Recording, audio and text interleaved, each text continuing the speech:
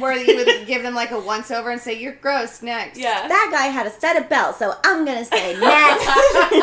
Okay.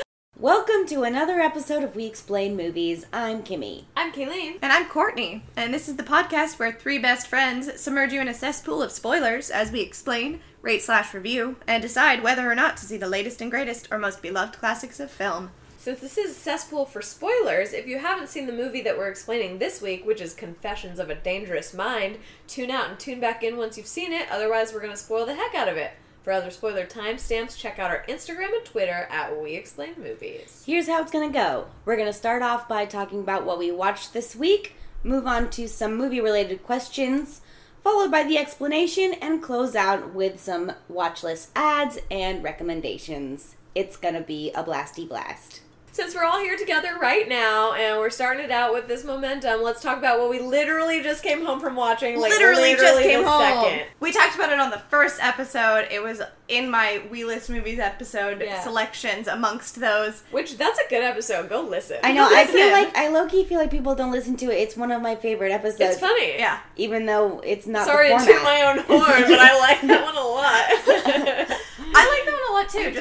I just think it shows our personalities very well, and it kind of kicks it off really well. I don't know. And because literally that day, like, fun podcast trivia for listeners, like, literally that day, we thought we were going to make a YouTube series. And we were like, why don't we try a podcast? And then we kept it, and edited I was like, it, and posted cool, it. I don't have to put pants on. And it's not even... I don't think you would have needed to for a YouTube video. You were definitely wearing pants. And you were wearing pants. She's not today, guys. That's true. Yeah, but like for, it wasn't even for hours, where it was like hours later, we were like, yes, we'll do that. It was minutes. It was like 30 minutes. It was like, no, this is a podcast now. Let's do this. Because we were a YouTube channel originally. Yeah. Also, it's kind of a cool episode. Maybe like on our anniversary, we'll do an episode about our favorite movies, and we'll do like a top 10 countdown or something. I don't know. But I don't know, just spitballing. I don't know, just spitballing. This is all a tangent to what we were getting to, which was... Which we've gotten to just now. This is one of those movies that I talked about. It is Selena. What did you think of Selena? My best friends. Seeing one of my faves. Gotta be honest. When it started, I was like, oh, man. Because you guys know me, I'm really not like an old movies person. It's a cheese fest from the 90s. Yeah. Yes. Yeah. And so, I'm not super into that. Yeah. And I don't know if it's just because I have a lot of overwhelming things happening to me this week or whatever, but I was here for it. Like, after the first couple minutes, even the cheesy stuff, I was like, I couldn't stop crying, y'all. Like, I couldn't stop crying. Like, even at the not as dramatic stuff at the beginning, when she's like, when I get on that stage, dang it. Okay, I wanted to talk about that. I feel like I can do anything or whatever. I'm like, you can't do anything. Mom. Okay, so there were 3 times in the whole movie itself that I specifically went and leaned to both of you and was like, take off your headphones, I have to tell you something. And for that one, I was like, this is my favorite part of the movie. Watch it, live it, love it. And it's because it really solidifies the theme that the whole idea is your dreams can come true. Yeah. Mm-hmm. If you work hard, if you believe in yourself. And it's just, she was destined for that. And I just love that that's the idea behind the movie, and that we get to see this little girl in her family to become this woman who just broke open the Tejano music scene. And it's so cool. You know what else? There's not really any conflict. I mean, save for, the major conflict, which spoilers for Selena. And which for real life. It's a true story. Selena Quintanilla was murdered. Yes. So aside from that, which is literally like the end of the movie. They save it for the last 3 minutes. Yeah, there's hardly any falling action after it. It's like, that's the end. She died, which is so just tragic. It's so tragic. But as I'm watching it, I'm like, everybody's getting along. The dad isn't like a helicopter dad. Everybody kind of like... The biggest conflict is him disapproving of their relationship. Yeah. Yes. And when they do get married, he's like, I'm glad you did it, actually. Right. Like, they all You're right, I'm stubborn. Right? You see all her dreams coming true, and you're like, yes, Selena. They support each other, all of them, and there's no, like, drama between the sisters or the brothers or nothing. They all want each other to succeed. And I'm like, this is like soul food. You know? Yes. Movies don't really happen if there's not any conflict. Like, we don't go to the movies to really see everything working out and people living happy, perfect lives. That's just, like, not entertaining. But this movie is entertaining because you're still rooting for her to get everything that she wants. And what did you say to me, Kayleen? Yeah, I turned to Courtney probably like not to say, I was thinking this like the whole time, but I turned to Courtney at like 3/4 mark probably, and I was like, I kind of wish this was a fictional story, because if it was fictional and then this twist ending happened, that would be crazy and amazing. Right. But the fact that it's real life, I'm like, I don't want that to happen. Yeah. It's too out of the blue. If it was fictional, it'd be like, wow, didn't see that coming in this crazy, like... I thought everything was going to be perfect. Right, but Yeah. because it's a true story, I'm like, I know this is coming for me. Yeah. Yeah. So you both went into it knowing the outcome of it. I didn't know anything about Selena except for the fact that she was a young singer and that she was murdered very young, and I thought it was by a people mourned. stranger. I thought it was by like a crazy fan or Totally. something. That's what I thought. Crazy fan and fan club president seem like they're not that far off. Yeah. What, you guys liked the music? Did you like the music? So, I did like the music. I have a couple things. I would say the biggest things about the movie are... So I'll say my downfalls first, because I want to end go on the for it. positive. And I'm aware there are downfalls. I went into this being like, not in the same way, of course, but in a similar way to Drop Dead Gorgeous, where I was like, this is very near and dear to Courtney, so I'm not allowed to hate it. But when it, definitely I was the same as Kimmy, where when it started, I was like, this is going to be a bumpy ride. I'm gonna punch you. It's cheesy, but it's not like I made you two sit down and watch Madagascar. I'm laughing at my impression right now. Sorry, that was gold. That was so priceless. But no, it was mostly because I didn't love young Selena. However, like, the second J-Lo came on screen, I was eating her up. Right. The entire movie, she could do no wrong. That bob haircut. I know. The adorableness. She even rocked the bob haircut. Right. Every scene with her, I was like, eyes peeled at the screen, I couldn't get enough of her. I thought she was... I don't know anything about Selena as a person, but I was like, you feel like her. So my other thing was just going to be that... Positive and negative is that I loved how they spliced in, like, once the switch happened to real Selena footage. I thought that was great. Mm-hmm. However, I did think her death was way too abrupt. Oh yeah, so Everything abrupt. about it happened way too quickly, and I was like, where'd my catharsis go? I didn't get her. Like, it was all so quick. Yeah. Mm-hmm. And I really, really liked the actors around her, like, in the hospital room, but it was over... music, fast. and I found the music distracting because I wanted to see more of their grief, I think. I think that's interesting, too, because I was not alive enough, I was a baby, to experience what it must have been like to be a fan of this young singer and to see her trajectory and then to lose her so suddenly. So people who were fans of Selena at the time and who did know and watch her career... they must have probably felt that way if that was so abrupt. I literally just saw her win a Grammy. Now this is happening. But I guess the movie mirrored that in real life because the movie came out a year after her death. Wow. That is Oh my. so They hopped on that fast. train real fast. But- They're like, J-Lo, put these on. But I'm happy for that because I think it kept her legacy alive. It really solidified of like, this is what happened. You all maybe didn't know that. And I mean, the movie's so iconic, and you heard how many people were cheering along to certain lines or yelling certain things out, and it just kind of like, that might have been it. Whereas it could have become all about her murder, I fear. Yeah. Is that everyone would have been like, that's the one who was murdered. But Right. instead it was like, maybe now people say, that's the J-Lo movie. Right. Which Or was just her life, not her death, because which it is was really all nice. about her life. Yeah. Like, that's the first, like, big female Mexican-American artist. Yeah. Which is really amazing. So, but I get where the catharsis is lost. 'cause Yeah, you- I was is. like, my catharsis. Well, You were I'm shocked into crying it. at all these other, like, really poignant parts. I'm like, oh, she just wants to get married. She just wants to be with Chris, and she just wants to have a big wedding I with liked her Chris. dad. And, Yeah. and all that's making me cry. And she's like, Mom, I want to have babies, and they're crying, and I'm crying, and I'm like, oh, man. Oh, the man. death part's gonna come up real soon. And then it happened, and I was like, oh, like, no tears. Yeah. You know? Yeah. It happened so abruptly. Yeah. But I guess, your point is really valid, Courtney, that it was nonsensical, it was tragic, yeah. it was abrupt in reality, so why shouldn't it be mirrored that way? It's not cathartic when people die. like that when it's such nonsense, you know, it's... And I It love sucks. that we didn't find out anything about Yolanda. Yeah. I don't know who she was to Yeah. Selena. I know she was, like, in her business, but who cares? Yeah. Well, I loved hearing your guys' positive things about it, and I can fully respect the negatives that you have, and it's funny, too, because it begins with a bumpy ride, and it ends with a, oh, okay, bye, movie.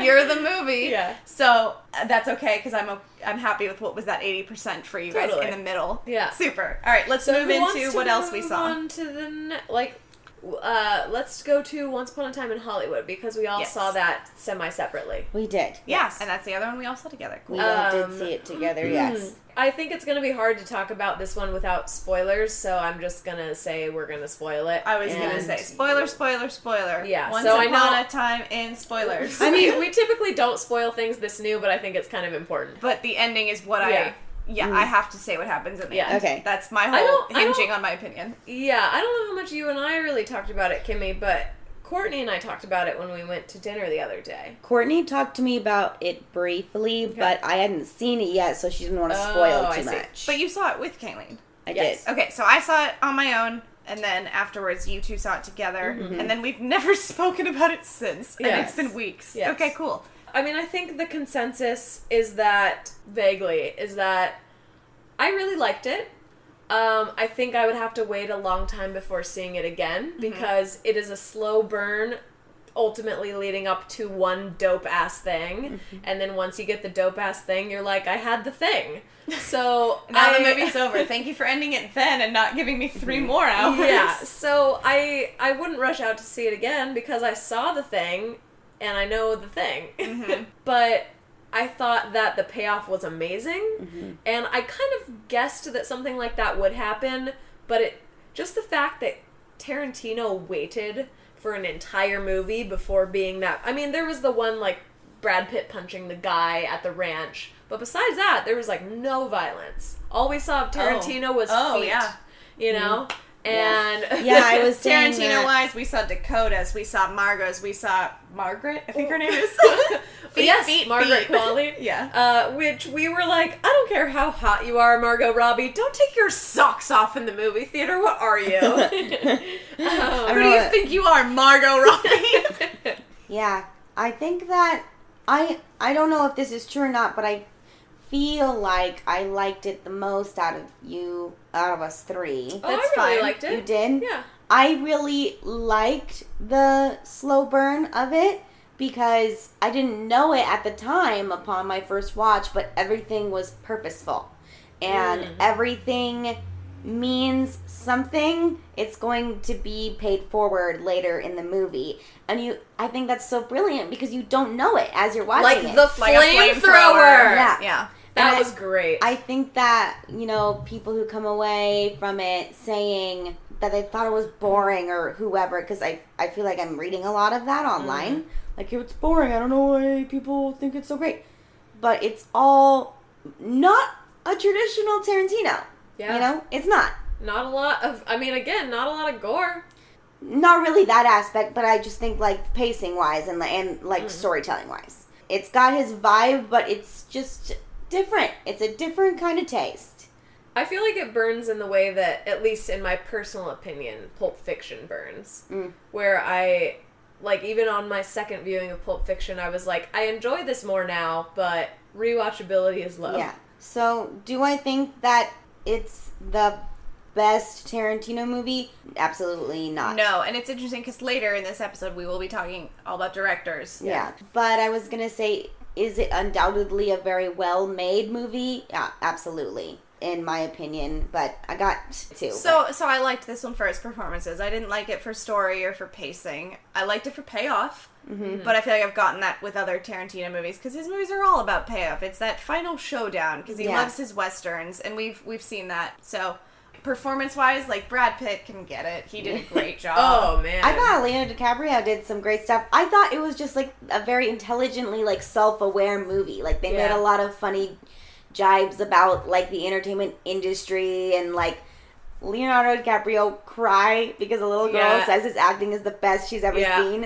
is fucking brilliant. Yeah, like, that's funny. Thank you for being on board, everyone, to do that. Yeah. I really appreciated the end, of course, for the payoff, but just for the moment when you see them all hugging, because when you see the title card come up, it made me not weirdly, because it makes sense as a human, but just all of a sudden I felt very emotional for the fact that those were real people and that I wish it could have been like that instead. And it was a fairy tale, ultimately. Yeah. And it just made me really bummed. That is, especially after talking about Selena I this know. much, it's like, wouldn't that have been nice Yeah. if this is what we were given? If we got to laugh about the hippies. Right, if good triumphed over hippies.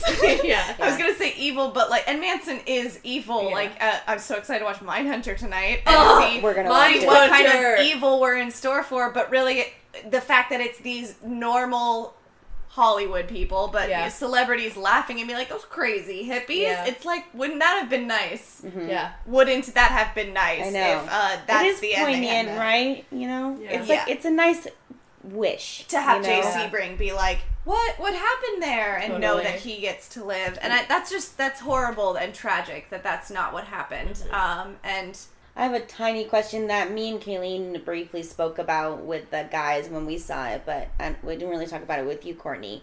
What do you think the significance of having Margot Robbie go to the movies and see herself as the character Sharon Tate watching the real Sharon Tate's footage versus having Leonardo Margot Robbie DiCaprio's reenacting character be in his real footage as that character? well, it's because he's not a real person, and so I think less of me thinks it's about symbolism and more about, I'm not going to desecrate Sharon Tate. Yeah. I already changed her life story. Instead, this kind of grounds the audience and reminds us Sharon Tate was a real person. Right. I'm going to change her story, but that is a real person right there. And I actually liked that. I did too. Yeah. It pulled me out a little bit, but I was like, I get what you're doing. And Margot is just so... I just adore her. You probably watch that and you're like, look how cute she is. She's watching Sharon looking Tate around at people and, loving her. and it makes you sympathize with that character in a way of... I'm fine with Tarantino doing that, especially because whatever Leonardo DiCaprio's character's name is, he's a fake person. Yeah. You do all the acting you want, chum, but Yeah. leave Sharon Tate. I don't really know about Sharon Tate as an actress. I don't either. I don't know about her level of fame. I don't know anything about her except for that she was murdered. And that's so unfortunate that she's known for being a murder victim of a horrible, horrible man and crime and group of people. It's terrible. And this movie kind of gives her life as a person outside of that. Yeah, that's like what Selena did, guys. Yeah. Yeah. Especially because it pulls her away from that tragedy and it says, nope, let's watch this real person. Yeah. Let's see what she was like. And yeah, she was adorable. I loved watching her put on a record. I loved watching her hang out with, and like the love triangle or whatever it was that was going on in her life. And I'm not going to talk about what's his face because he's yucky. Yeah. But seeing those people in her life and what that was like, fascinating. Because, I think Sharon Tate deserves an audience, and I would like to know more about her. It made me want to... The whole movie made me nostalgic for a time I never experienced. Yeah. And it made me want to watch movies like that. Yeah. Cool. So, lastly on my list for this week is, as a lot of you I'm sure know, it was how many years now? 5 years since Robin Williams passed. The year that he took his own life, my mom actually texted me and told me, and obviously, like everybody, I was devastated, and I was like, I don't care what my plans were for the day, I have to watch one of his movies, and so I've just made that a thing, that every year on that day I watch a Robin Williams movie. Which I've done as well, and then Courtney's done it with me the past 2 years, so this was our 3rd year. So we watched The Fisher King, and neither of us had seen it, and it was amazing, but we didn't realize how fucking unfortunately poignant it would be. There's a big plot element of gun violence. Horrible gun violence. And literally they show mass a really shootings. graphic scene. When they talked about it, and we went, oh wow, I had no idea this is what it's about. But then way later in the movie, we see, like, we witness a mass shooting. Oh my God. Graphic. And it's horrible. Graphic. Like, the most graphic. Wow. Easily. And we just were like, I'm sorry, I did not sign up for this today. I signed up for, excuse me, sir, I ordered a Robin Williams movie. I thought he was a zany homeless man. I didn't know it was like I thought this. he would do voices. Which he did, but they were mostly sad. They were, and it was also not his characteristic Robin Williams. Yeah. Of these are 30 voices that I'm doing, because every time he does a movie where it's like, I'm only going to do 2 impressions, Right. you know that it's like, Oh, it's no. serious. This was your, I felt very vulnerable watching it. I highly recommend but just gear up. Gear up. Literally prepare for an Oscar-worthy movie, because Yeah. it was nominated for 3 awards, And oh my gosh, slept on at the Oscars, Jeff Bridges. The Yes. fuck were you thinking, Academy? holy smokes, he was incredible in it. So Jeff good. Bridges. Wow. So that was fascinating to watch, and then to top it all off, it just had this feel to it from the performance of Robin Williams, where especially watching it on the anniversary of his death, I just got this like feeling of how beautiful is it that knowing this whole man's story and knowing what his life became and how it ended, that we get a character like this, because he's done that so many times where you're watching a film and you're like, the amount that this equates to or Yeah. connects to your real life now that I know your story. Yeah. Like, this character is literally someone for us to laugh at because of his tragedy. Right? And he does it in so many other ways too, of just, I loved it. I loved it for that reason. Yeah. Yeah. Oh. That's my film list for It's this a dark, week. dark movie, though. Yeah. Yes. Moving into what Kimmy and I saw together. Yes, we watched Stoker, which Nice. was Nice. it's a film that's been Courtney on my niced watch herself. list for ages. I don't have much to say about the movie except for I thoroughly enjoyed it and that it was an exquisite film. Like every shot is beautiful. The production design is incredible. I just was, bonkers over how beautifully made this movie was. Amazing. Seriously. Pretty indie kind of Okay. film. But What's the premise?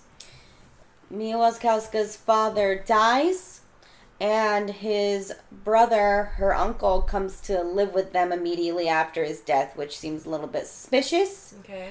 She and her mother have a Nicole slightly Kidman. complex and Offstandish. relationship, almost like in a competing way. Okay. In some regards. Time period of the film we believe is present day. They make it look like it's not. Yeah, they make it look like it's not, and I think it's just like the culture by which this singular household has grown up, and so they're very like Victorian almost, Oh. and like what era would you say? I would call it 50s. Okay. Like, we even see her wearing only saddle shoes. Oh. To the point where there's like this display of all her saddle shoes that she's owned over the whole of her life. Literally every year for her birthday she gets a pair of saddle shoes. So it's very 50s, pleated skirts, buttoned up, cardigans and all that stuff. And we're just confused and wondering where and when are we? And then suddenly we see her take a bus to normal school and everyone at the normal school is like, look at this bitch. Oh, so Yeah. she's a weirdo. Ever since I've watched it, I've been wanting to dye my hair dark brown. Well, that's all that we watched this week. Yeah.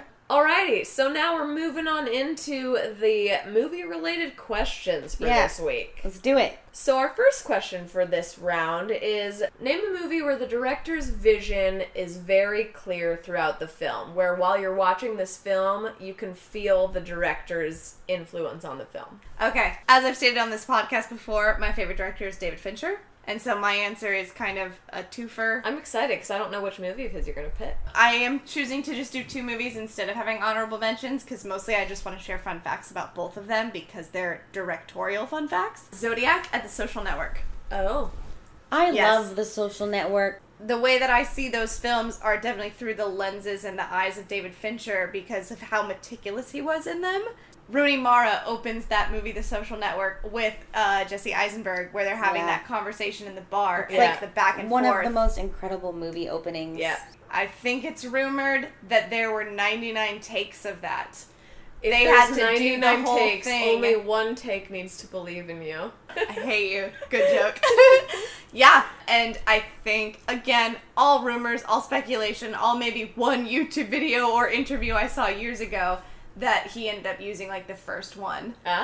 So Rooney Mara, the amount of times that she had to say over and over again, dating you is like dating a Stairmaster. It's exhausting. Yeah. And the fact that she had it with that level of commitment every time, and then just the back and forth banter, the Aaron Sorkin dialogue, all piled up on top of David Fincher's incredible camera work. One other thing from The Social Network. Wardo has to come and burst into the Facebook headquarters, and he, like, throws a laptop that Jesse Eisenberg's character, Mark Zuckerberg, is typing on at the moment. Oh, okay, and he picks up the laptop and he chucks it onto the ground. There is a behind-the-scenes footage video of all the laptops they had stacked up on top of one another because David Fincher was like, no, I want 1,000 laptops so that we can do this take as many times as I want, and he's gonna break every single one. That's where the budget went, all those laptops. All those laptops. And then so the other answer would be Zodiac, because again, his attention to detail, and David Fincher needs to be commended more for his ability to digitally enhance movies. There's this shot of, like, Jake Gyllenhaal's hands, because he's, like, a cartoonist and he's drawing, and David Fincher was like, Jake Gyllenhaal's hands are too feminine. Really? Somebody come in here. I want you to digitally enhance his knuckles so there's hair on them. Are you serious? They didn't just get, like, a hand double? What a psycho. David Fincher is like, those are some lady hands. Someone make his hands more beefy, and they did it. And I love him so much. And that film made Robert Downey Jr. go crazy because, like, you heard the Rooney Mara story about how often he would make them redo takes and stuff. He would do that with Robert Downey Jr. in Zodiac, and he would do this thing where in front of him he would delete takes. He would record it digitally, and they would do a take, and Robert Downey Jr. was like, I got this, I'm amazing. And then he would be like, no! And delete the take. And so, to make fun of him and to retaliate at the same time, RDJ would pee in glass jars and leave them all around the set. I feel like I knew this. A la Howard Hughes. Because he was like, that's you, David. You're Howard Hughes. Yeah. Here's my beer. That's my answer. David Fincher. Love him answer, so yeah. much. Do you want to go next, Kimmy? I do, and I loved your answer, Courtney. I do feel like I'm going to hijack this a little bit. That's fine. My answer is Synecdoche, New York. And I finally watched it. My boss has been begging me to watch it pretty much since we met. Oh. And it's made by Charlie Kaufman. Charlie Kaufman directed it and he wrote it. And this film, I want to talk about it so much, but it's so hard to explain. Yeah. But I'm going to try. Yeah. This movie, Synecdoche, New York, is the perfect representation of what it's like to be a human being. And I'm watching it and I'm suddenly realize that I've been overcome with this sense of despair. Just like what the character is experiencing, and it came on so hauntingly that I'm literally like living through the film. It is also very intricately done by Charlie Kaufman. Like, it's just all of your fears about living and life and ailing and losing people and being alone all captured into one film. It's terribly bleak. There's something hopeful about it in a way, too. To know that that feeling is... Universal. Yeah. It is. You're not alone and feeling lonely. No. There's this overwhelming sense of hurtling through life as you watch it, and there's nothing that can stop it, and suddenly you wake up and you're 40 and you've done nothing with your life. And I just don't know how someone could have made that into a film. They like took a feeling and somehow just made it a Yeah, film. it's so expanded. I do want to say a couple more things about it, but something that my boss said that I think captures the feeling really well is that I haven't experienced another form of art that captured a feeling so tangibly other than maybe a piece of music, the way that music does. When you listen to music, you can't help but feel it in your bones on an emotional and physical level, and no other thing has made me feel like the way music does besides this film. There's one fun fact, which I think is just a testament to Charlie Kaufman's intelligence and genius, really. Mm-hmm. This film, he quotes, has double or maybe triple the amount of scenes that a regular screenplay does. And they're really short. They're just like siphoned in there. The French scene chart would be off the charts. No, it isn't. They're just like slivered in there just to show you like a brief instance of life, and I think that's what gives you this hurtling feeling. Bet, yeah. Because that's how it feels when you look back on your life. He also ages. It's over multiple years that this film takes place. He ages, and in one scene he's like, I'm this however many years old, and in the next scene they're like, Caden, it's been 10 years. Yeah. And it happens like that. You're like, excuse me, since when? And it's unfair, and as is life. Anyways, I hope that all of that was generally coherent. I'm in love with the film. Nice. It's not my favorite film. Am I going to watch it multiple times like I watch Lord of the Rings? No. Lord of the Rings is my favorite film. It's as far as like entertainment goes, like it's my favorite. But I do, arguably think this is the most well-made film. Wow. If you can appreciate all those things that I mentioned, like, you'll understand the artistry of storytelling, my goodness. If you can appreciate that life is fleeting and it means nothing, then you'll love it. Okay, so, I'm picking a very obvious answer, but to be fair, I don't think I've talked about this movie as much as you could have expected me to, which is Back to the Future. Back to the Future. Again, I don't think we've really gushed about our faves too much on this podcast, but so tell me about Back to the Future. I think because we're worried that we're only going to talk about that forever. Like, hey, have you heard of Arrival? Let me just push on my glasses and tell you about... Actually, before I picked Synecdoche, I was definitely going to say Lord of the Rings. Really? Yeah. The reason that I picked it, of course there's many reasons, but I would say the main thing I want to focus on is that in my experience with watching film, this is also just because I know a lot of behind the scenes about this movie, but damn, if a director ever had a vision that he ever followed through with, it was Robert Zemeckis for fucking Back to the Future. Being that they shot for weeks and weeks with a different actor, and he knew that it wasn't right. Mm-hmm. He looked at it, and even though it was fine, and it probably still would have been a good film that people maybe even would still like today, he was like, that's not what I want, and that's not the vision, and we have to fix it. I have to get Michael J. Fox. The entire vibe of the film reflects, I think, exactly what he wanted to do, of as many things as there are, like how John Mulaney makes fun of the relationship between Doc and Marty, like as many things I was thinking between the mom and Marty. Oh, well, that too.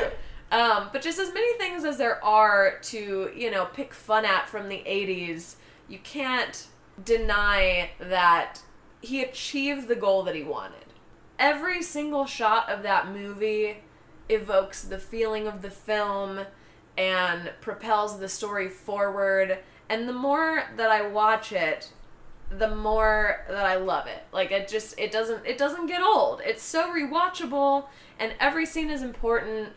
Again, I know a lot of behind the scenes stuff that I think makes me extra appreciative, but there's a lot of people just look back on it. Maybe some people have only seen it, a couple times, and they think of it as, yeah, that fun movie everybody loves. It's iconic. And of course, this is actor and director, but just all of the mannerisms of Christopher Lloyd and Michael J. Fox with everything that they do. It's like, you just walk like Marty. You just do. And that's the quirkiness that Eric just didn't have, because naturally he just didn't, and that's okay. It doesn't mean he's not a good actor. It just... But again, another behind the scenes. This is a very fact-filled episode. We're so smart, guys. Oh my god, it's like we've read a book. But like, there's when they did their first table read, that they're all like, wow, what a great script. That was amazing. Can't wait to do this movie. And Eric's just sitting there. And Lorraine, Leah Thompson's like, what? And he's like, it's just so sad that... his family doesn't have any of the same memories as him. She's like, dude, that's not what it's about. It would be like To bring in another Michael J. Fox movie, it would be like about the table read for Stuart Little. He'd be like, it's just so sad that he's a rat. Yeah. All the feelings of a boy. That's a great choice. Thank you. Yes. All right. Question number 2. Again, these are both questions related to Confessions of a Dangerous Mind, so they will tie into the film that we're explaining. Name a movie that utilizes interviews to tell the story of the film. My answer is I, Tonya. I really respect actors who do biopics and imitate real people. And not only do these actors do that, but they're also foils of the characters themselves for entertainment purposes. Mm-hmm. So it's kind of taking the mick in a way, but still doing it justice, where I think those people would be okay with the interpretation. And it's entertaining in a way that might not be as entertaining with just regular documentary style. Yeah. And it's fun in stuff like that where, like, at the end we get to see the real interviews side by side. I love that. Yeah. Well, I just picked another honorable mention because Courtney and I have the same answer. We've talked about this before, but American Animals is so unique and blends the interviews of the real people with this fictional story so seamlessly. If we haven't convinced you to watch it yet, go watch it. We won't spoil it on this one because we have spoiled it in the past. So check that out. Yeah. Courtney and I had the same answer, which is Alpha Dog, and we discussed this before we started the podcast, and she goes, you haven't seen the one I'm going to say. I was like, okay, well, I'm going to say Alpha Dog, and she got very mad. I just have a weird memory of you being like, oh, I've never seen that. Cool. Is it a good movie? And I'm excited to hear, like, our different takes on it, because, like, I'm sure you related to characters differently than I did, or, like, maybe you had your faves, because, like, my favorite was Christopher Marquette, who is the sweet, spoilers for Alpha Dog, he is the sweet other young man who is taken out into Bakersfield in the dead of night to commit this crime, and he's the one who runs away. Gotcha. He's from Barry, Kimmy. Oh. Yeah, that's Christopher Marquette. And aside from him, I just remember really loving some jokes that were in that movie. Like, everything Justin Timberlake said was hysterical. Everything that Ben Foster did was thrilling and exciting, and like, what is this crazy brother gonna do? I don't know what to expect from him. Ben Foster shit on your floor, right? Just a seriously underrated actor, and I love him. And so I remember Alpha Dog was the first thing I saw him in, and just this relationship of I'm your half brother, I'm the troublemaker. Yeah, you have this perfect family now, but of course it's not, and of course what's going to ensue when a young boy runs away from home and your brother is wanted. I love Alpha Dog. And that's like the first movie that I remember utilizing interviews in that way, where up until I saw, and because we were not young, but like younger when we saw it, that up until I saw Bruce Willis, I was wondering if the interviews were real or fake. Oh. And then I realized they were fake, and that just kind of blew my mind because I knew it was based on a true story, so I was like, wow, the meta. Yeah, definitely. Because it's also not... I had seen mockumentaries by that point in my life, and I had liked them, but this is flipping that on its head and being really upsetting. It's almost in a... not in the same way, but in a Laramie Project kind of way. Yeah. Yeah. Yeah, definitely. I think my standouts from this film are that it was the first time I'd seen Anton in anything, and... that, I mean, this is always what I tie him to now, is this film. Oh, same. Justin Timberlake is just phenomenal in this movie. Yeah, he really is. And he's a great actor. Just the way that everything unfolds, and it's even sadder that it's a true story. It's like, if it really went down as similarly as it did in the movie, that didn't need to happen. And the fact that they thought that it needed to happen is heartbreaking. Oh, man. And the fact that he was having fun.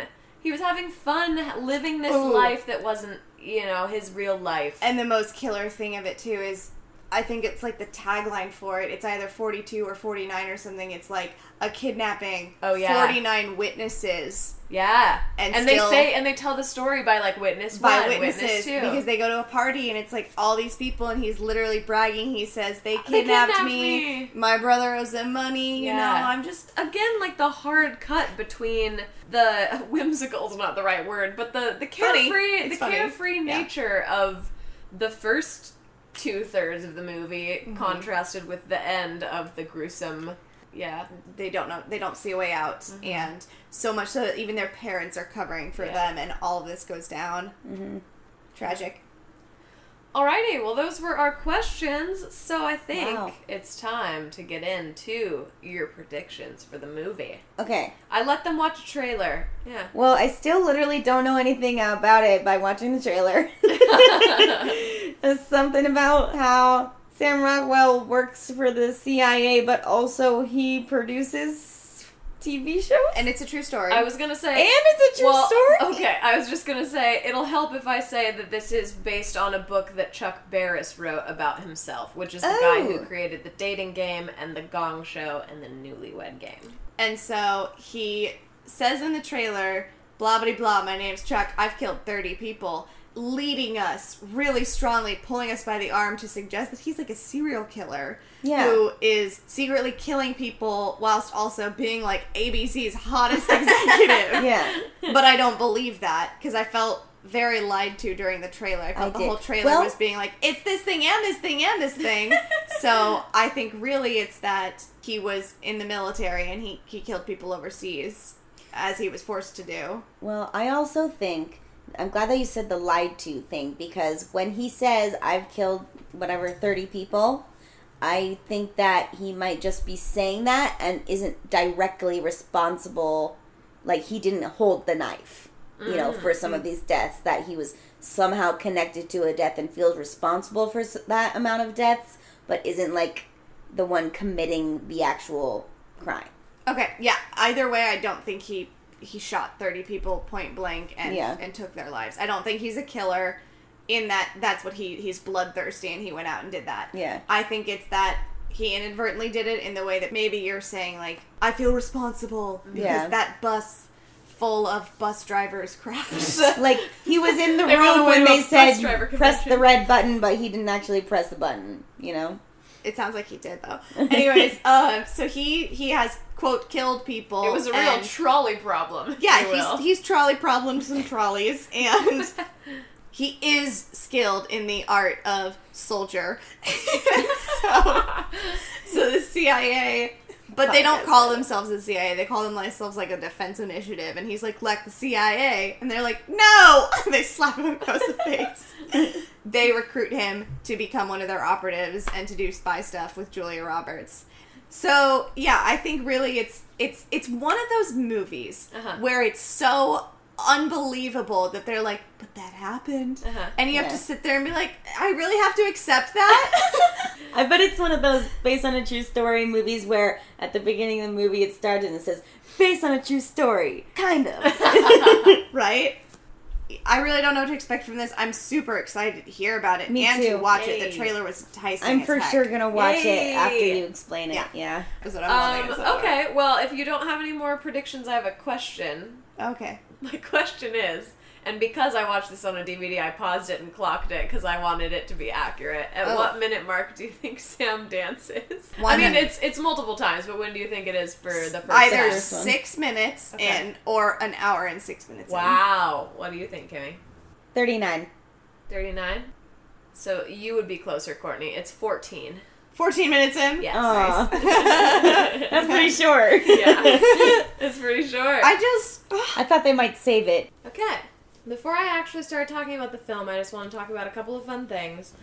For listeners, I got this DVD specifically hoping there would be a lot of cool special features and information, and there was. So I'm going to have a lot of commentary during this, and if you're wondering how I know these things, it's because of that. And I feel very proud because this is the first time probably in this whole podcast that I didn't look a single thing up on the internet. I learned it all from the DVD. Nice. Just from various stuff they had on there. So I'm really excited. There's a lot of behind-the-scenes stuff with George Clooney. There's this part where he talks about that a lot of big-name stars wanted Sam's part, but he liked Sam the best and couldn't picture anybody else doing it, and he was like, but I still want people to come see this movie, and Sam isn't an A-list actor, and so he cast Barrymore and Julia Roberts alongside in order to still be able to cast him, because he's like, this way I can still have the Chuck Barris that I want, and people will still be drawn to the theater. Anyway, Another thing I really, really liked is that in the behind-the-scenes stuff, George Clooney often calls him Sammy, and I was like, I call him Sammy, and I know I don't know him, but I'm glad that people actually call him that. I think it's adorable. Okay, movie time. The movie opens with an interview with Dick Clark, and he's talking about Chuck Barris, the guy who invented the Newlywed Game, the dating game, and the Gong Show, which we will get to. So Dick Clark is talking about how he wouldn't want to be Chuck Barris because he seemed really unhappy. Now cut to... And also because you're Dick Clark, so it's like... Your life seems pretty That grand. just seems really cheap to be like, oh, it's me, Margot Robbie. I'm so happy that I'm not Courtney. Must be hard. She seems unhappy. And then the actual fictional... what's the right word? Real life The The version? narrative The portion? narrative portion of the film kicks off with naked Sam Rockwell. Nice. We never see his penis. A lot of Sam Rockwell butt. Like, so much in this movie. Like, so much butt. So, we have him standing in a hotel room. He's got a long-ass beard, long-ass hair. He's standing butt naked, staring at a television. He's a real Howard Hughes. Howard Hughes right there. Yeah, exactly. So he's looking at the TV. All of a sudden, Drew Barrymore's character comes knocking on the door, and she's crying, and she says that she found him because the note he wrote her was on hotel stationery, and she's basically saying, you need to come and you need to marry me. And he is not acting responsive. Then it cuts away. I forget exactly what year it is, but we kick it back to the past. It's the beginning of our narrative. It's Sam Rockwell. He's young, just in real life and in the movie. Seems very apparent that his only goal in life is he's just trying to get laid. And it's him trying to get at all these women. Pretty slimy-like. Like, he reminds me a lot of in Fosse Verdon when Bob Fosse starts to get slimy, and it's like borderline, yikes, I'm not going to be on your side anymore type of slimy. It's not quite like that in this movie, but you just get that kind of vibe from him, that he's like not the best guy. He ends up, there's a kind of a montage of this, he ends up getting kicked out of a bar for being belligerent or something, and it's late at night, and he stumbles over to where they have all the like old school TVs in the window, and they're on. Oh, a department store, like an electronics department store. Yeah. Where it was like a one-room shop. Exactly. And there's all these TVs, and he's watching the TV shows, and he decides, that's what I want to do. I want to go, and I want to work for NBC. So he goes to New York, and he's like, I'm going to get myself a job as an NBC page. And this is when we see our first one-shot of the movie, which they coin, they call them oneers. Yeah. Yeah, I don't know if that's an industry-wide thing, but everyone on the set of this film called them oneers because they have a lot of them.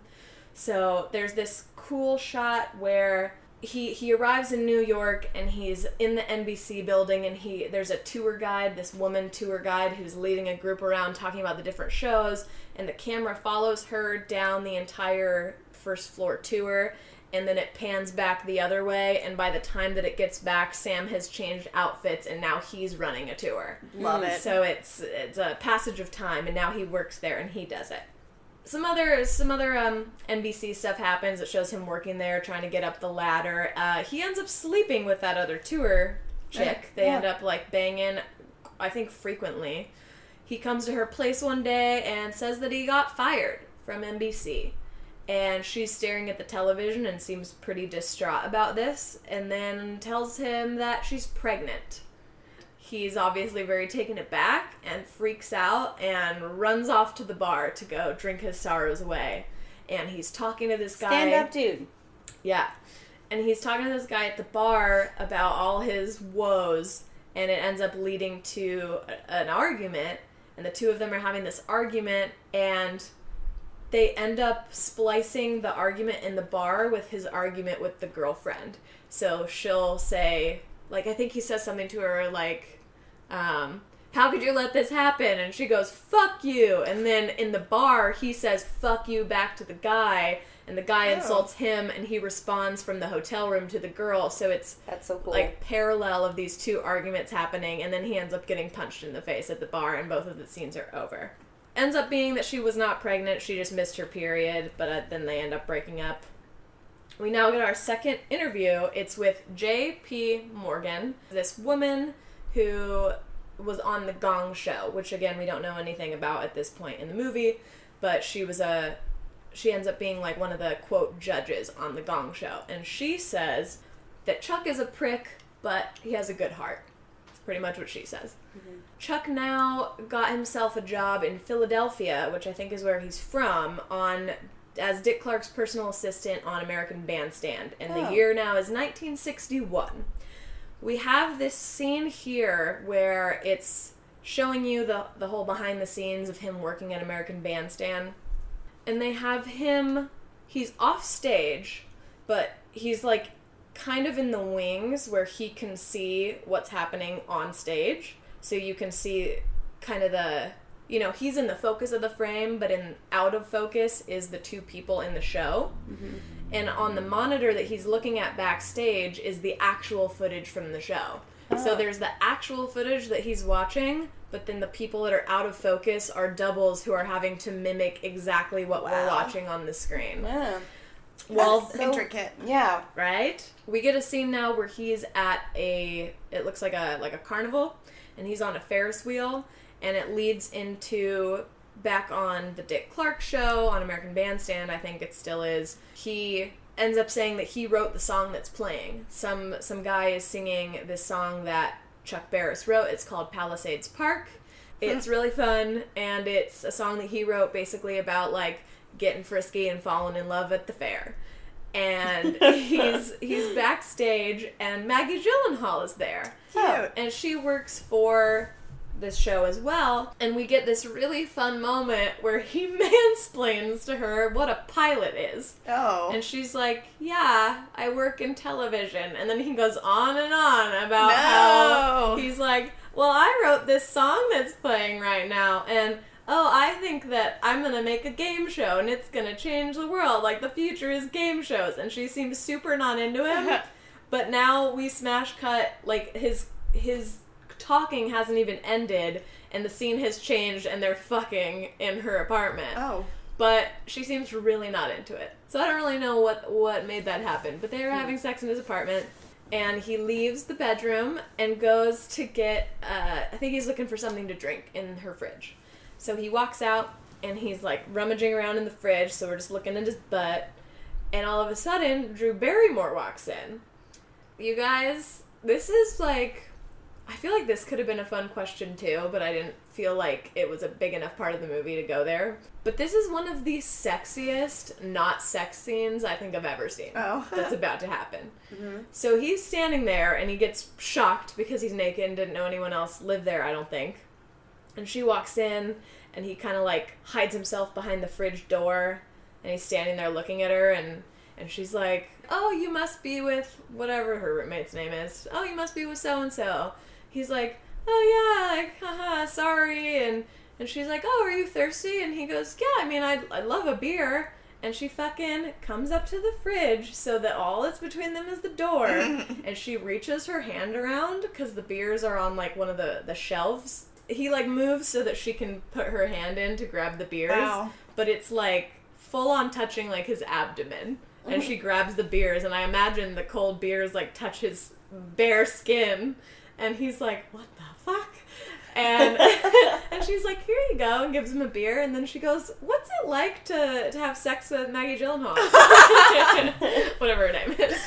And he's like, I mean, yeah, it was fine. It's whatever. And she goes, yeah, I think I've like, had sex with most races by now. And she starts talking about all the different races she's had sex with. And she goes, what are you? What? And he's like, I'm a Jew. And she's like, oh, I've had one of those, like, and they're just going on, and she's so playful and silly, and he's obviously super into her because of how nonchalant she's talking about all this stuff.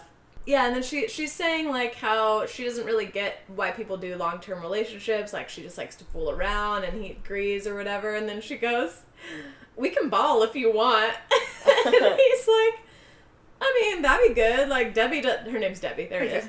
He says, that'd be good. Debbie doesn't seem right. And they are kind of, like, laughing and stuff. Wow. And this scene is so well acted because they're both just, I think, slightly, not uncomfortable, but the fact that this is all happening so fast and they just can't stop giggling and, like, trying to feel each other out to see if this is gonna happen.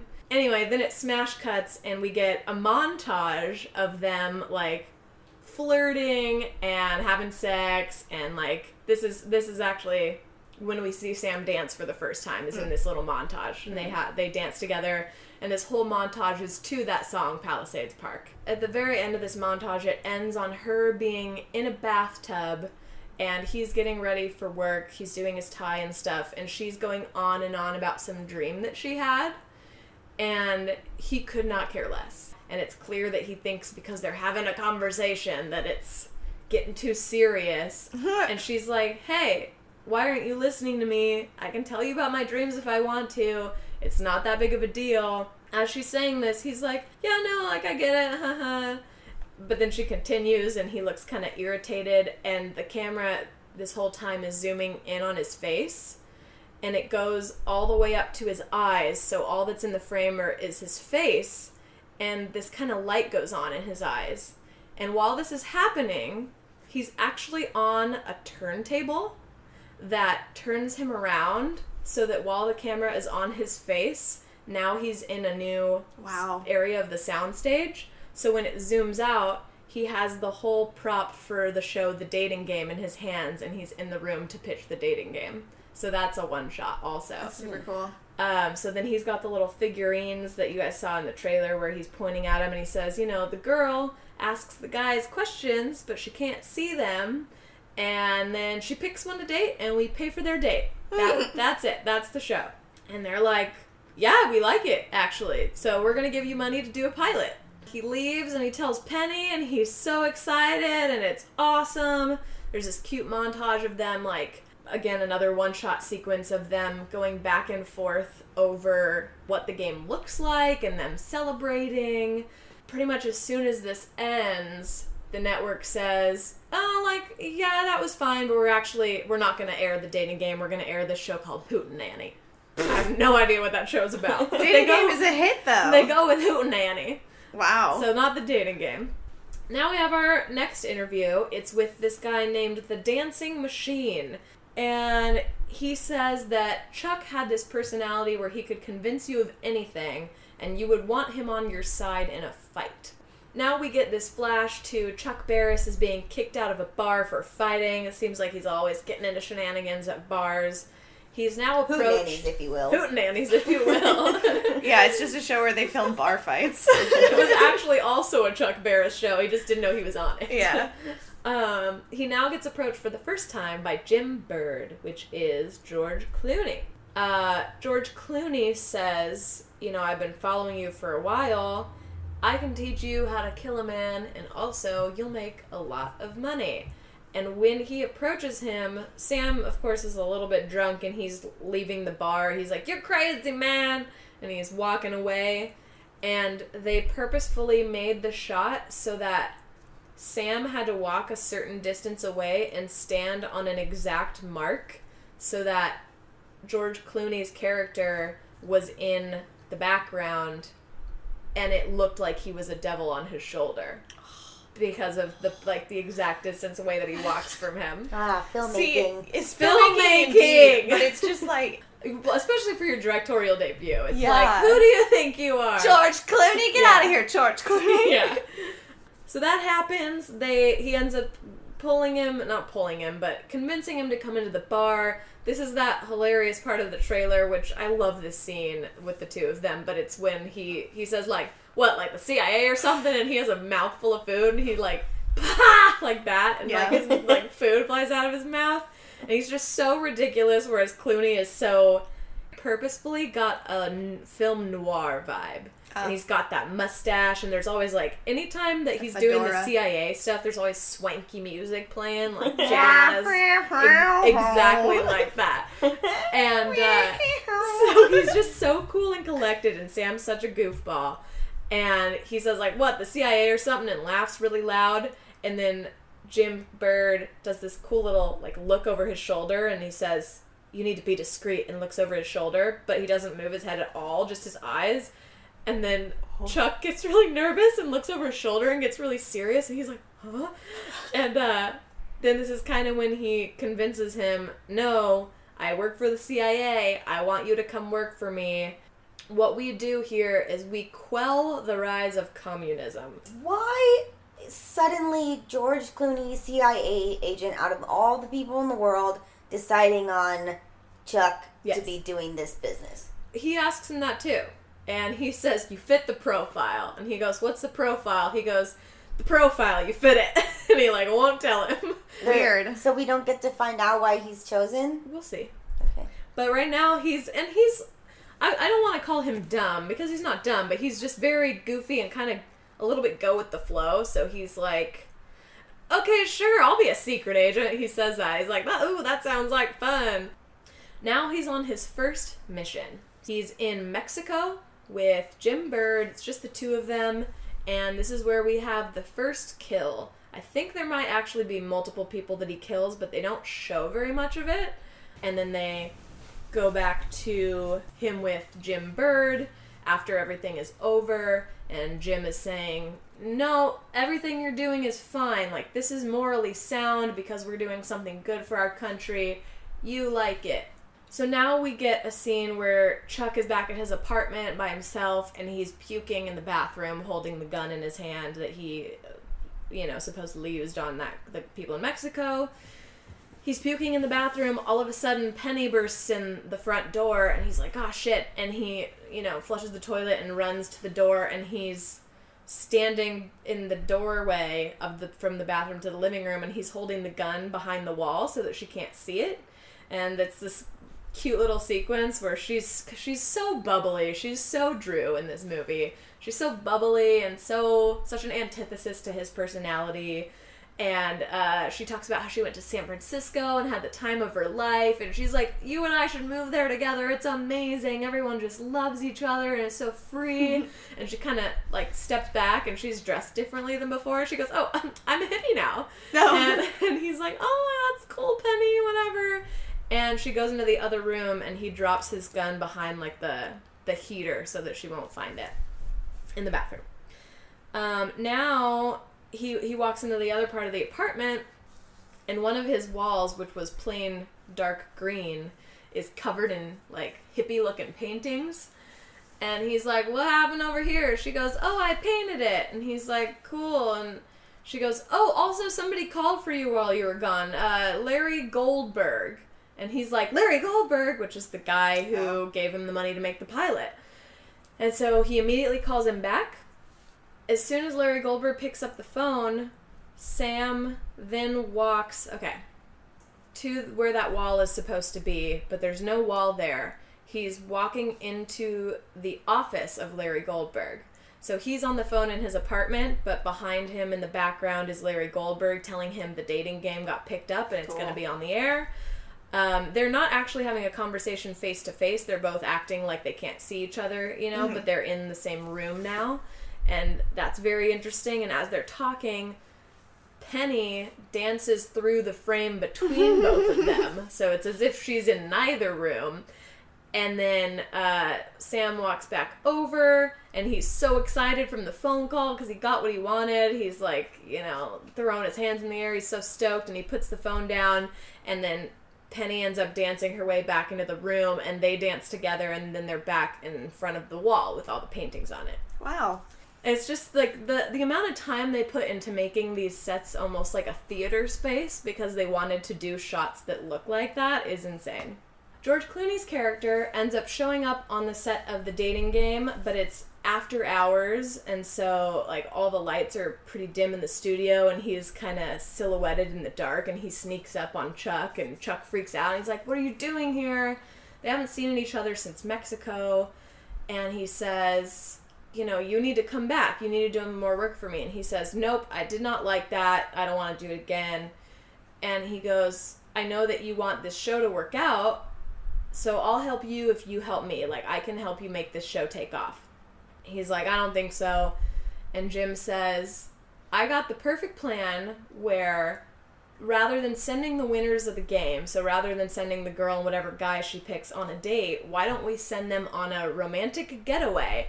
And he's like, the studio would never let me do that back in that day with 2 unmarried people. Like, we can't just send them off somewhere together. And he goes, no, you would go as a chaperone, and that way I can send you wherever we have a mission. So then we would say, you know, like, you need to kill someone in this country. Wow. And they're going to send them there, and you'll be with them as a chaperone, so you can sneak away to go do that. It's going to be really funny when they're like, you've won a trip to the Ukraine. Exactly, Courtney. But last week's people got to go to Costa Rica. You're going to Estonia. So, I'm so glad you said that. That's funny. Yeah, so Chuck realizes that's the most perfect plan he's ever heard. Let's do that. Now we get a bunch of clips of the dating game and what it's like for them to be interacting with each other and the chemistry and this and that. Now we have a fun little game for you guys to play. It's called Guess the 2 Cameos. Yay! There are 2... The joke here is that the girl is... There's 3 contestants, right? There's the girl... Well, there's the girl and then there's the 3 guy contestants. So there's 2 guys who are very obviously conventionally attractive. Those are our cameos. And then there's the 3rd guy who's conventionally not attractive, but he's the one saying all the right things. So the joke is that everybody's like, she's going to be with the not hot one. So she's not picking Brad Pitt. That is one of them. Of course it is. And then the other one... Are they actually... That's who it fucking is!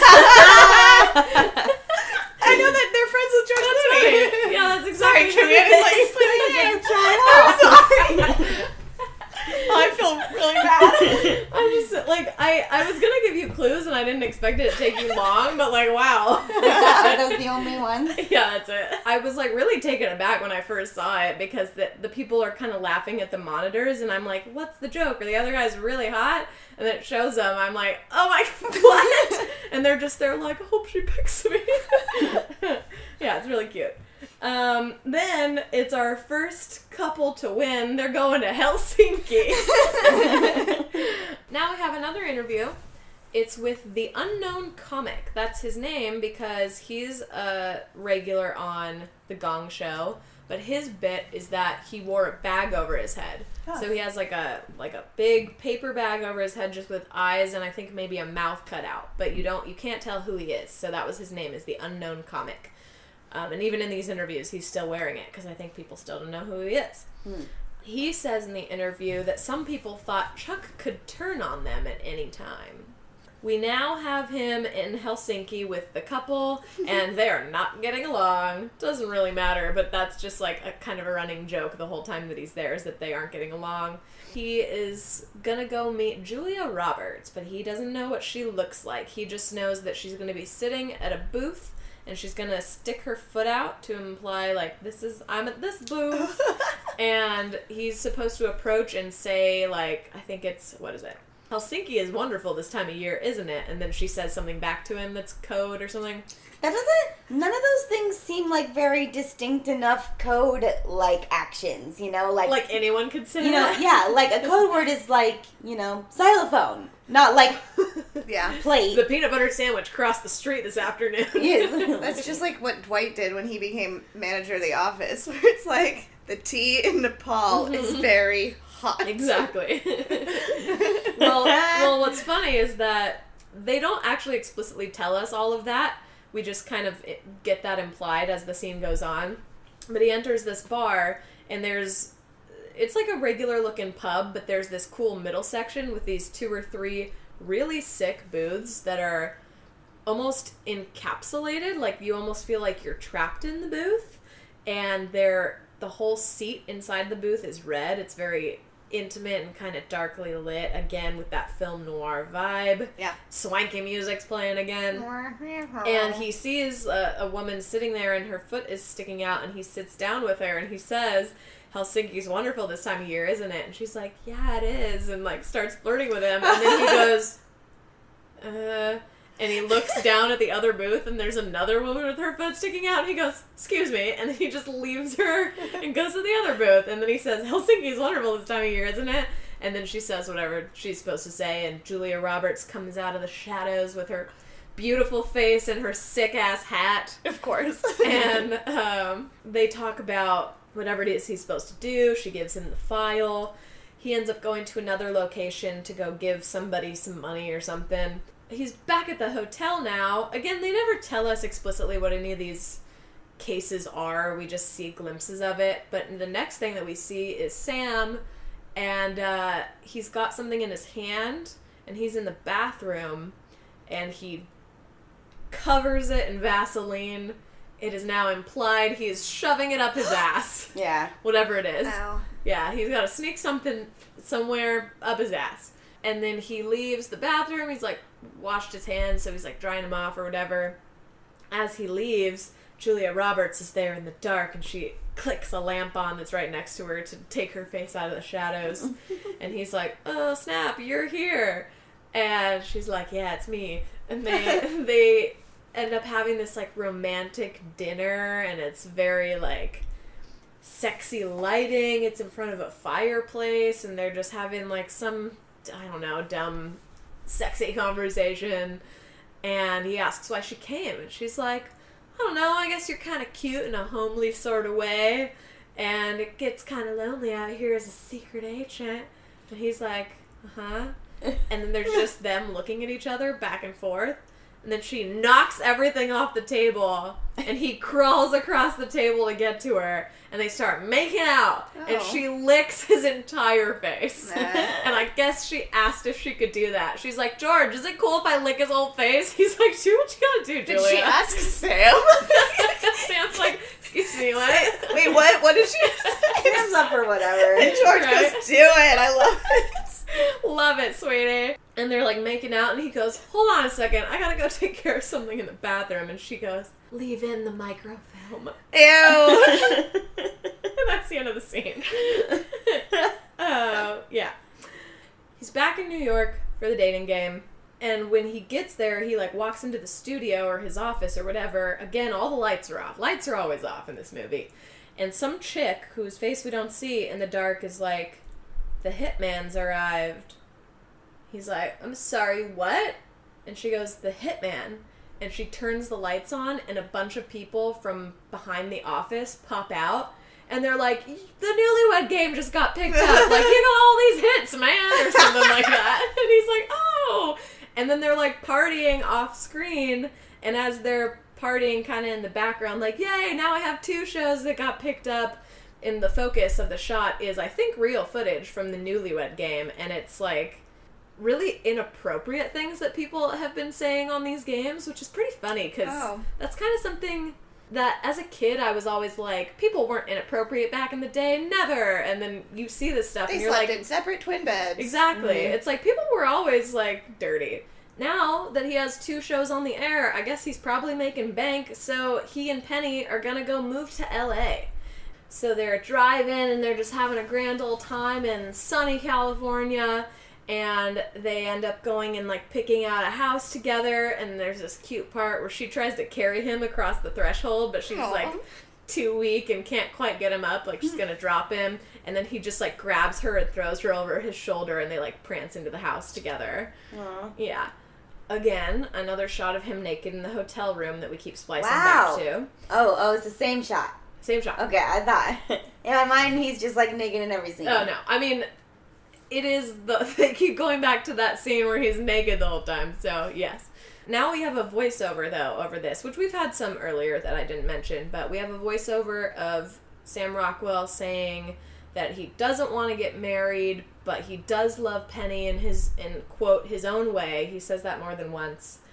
And he says that he just doesn't think that he really likes marriage because his parents didn't ever seem happy, and the Newlywed Game kind of reflects his distaste in marriage, because he says that to him it proves that people will sell out their spouse for a new washing machine.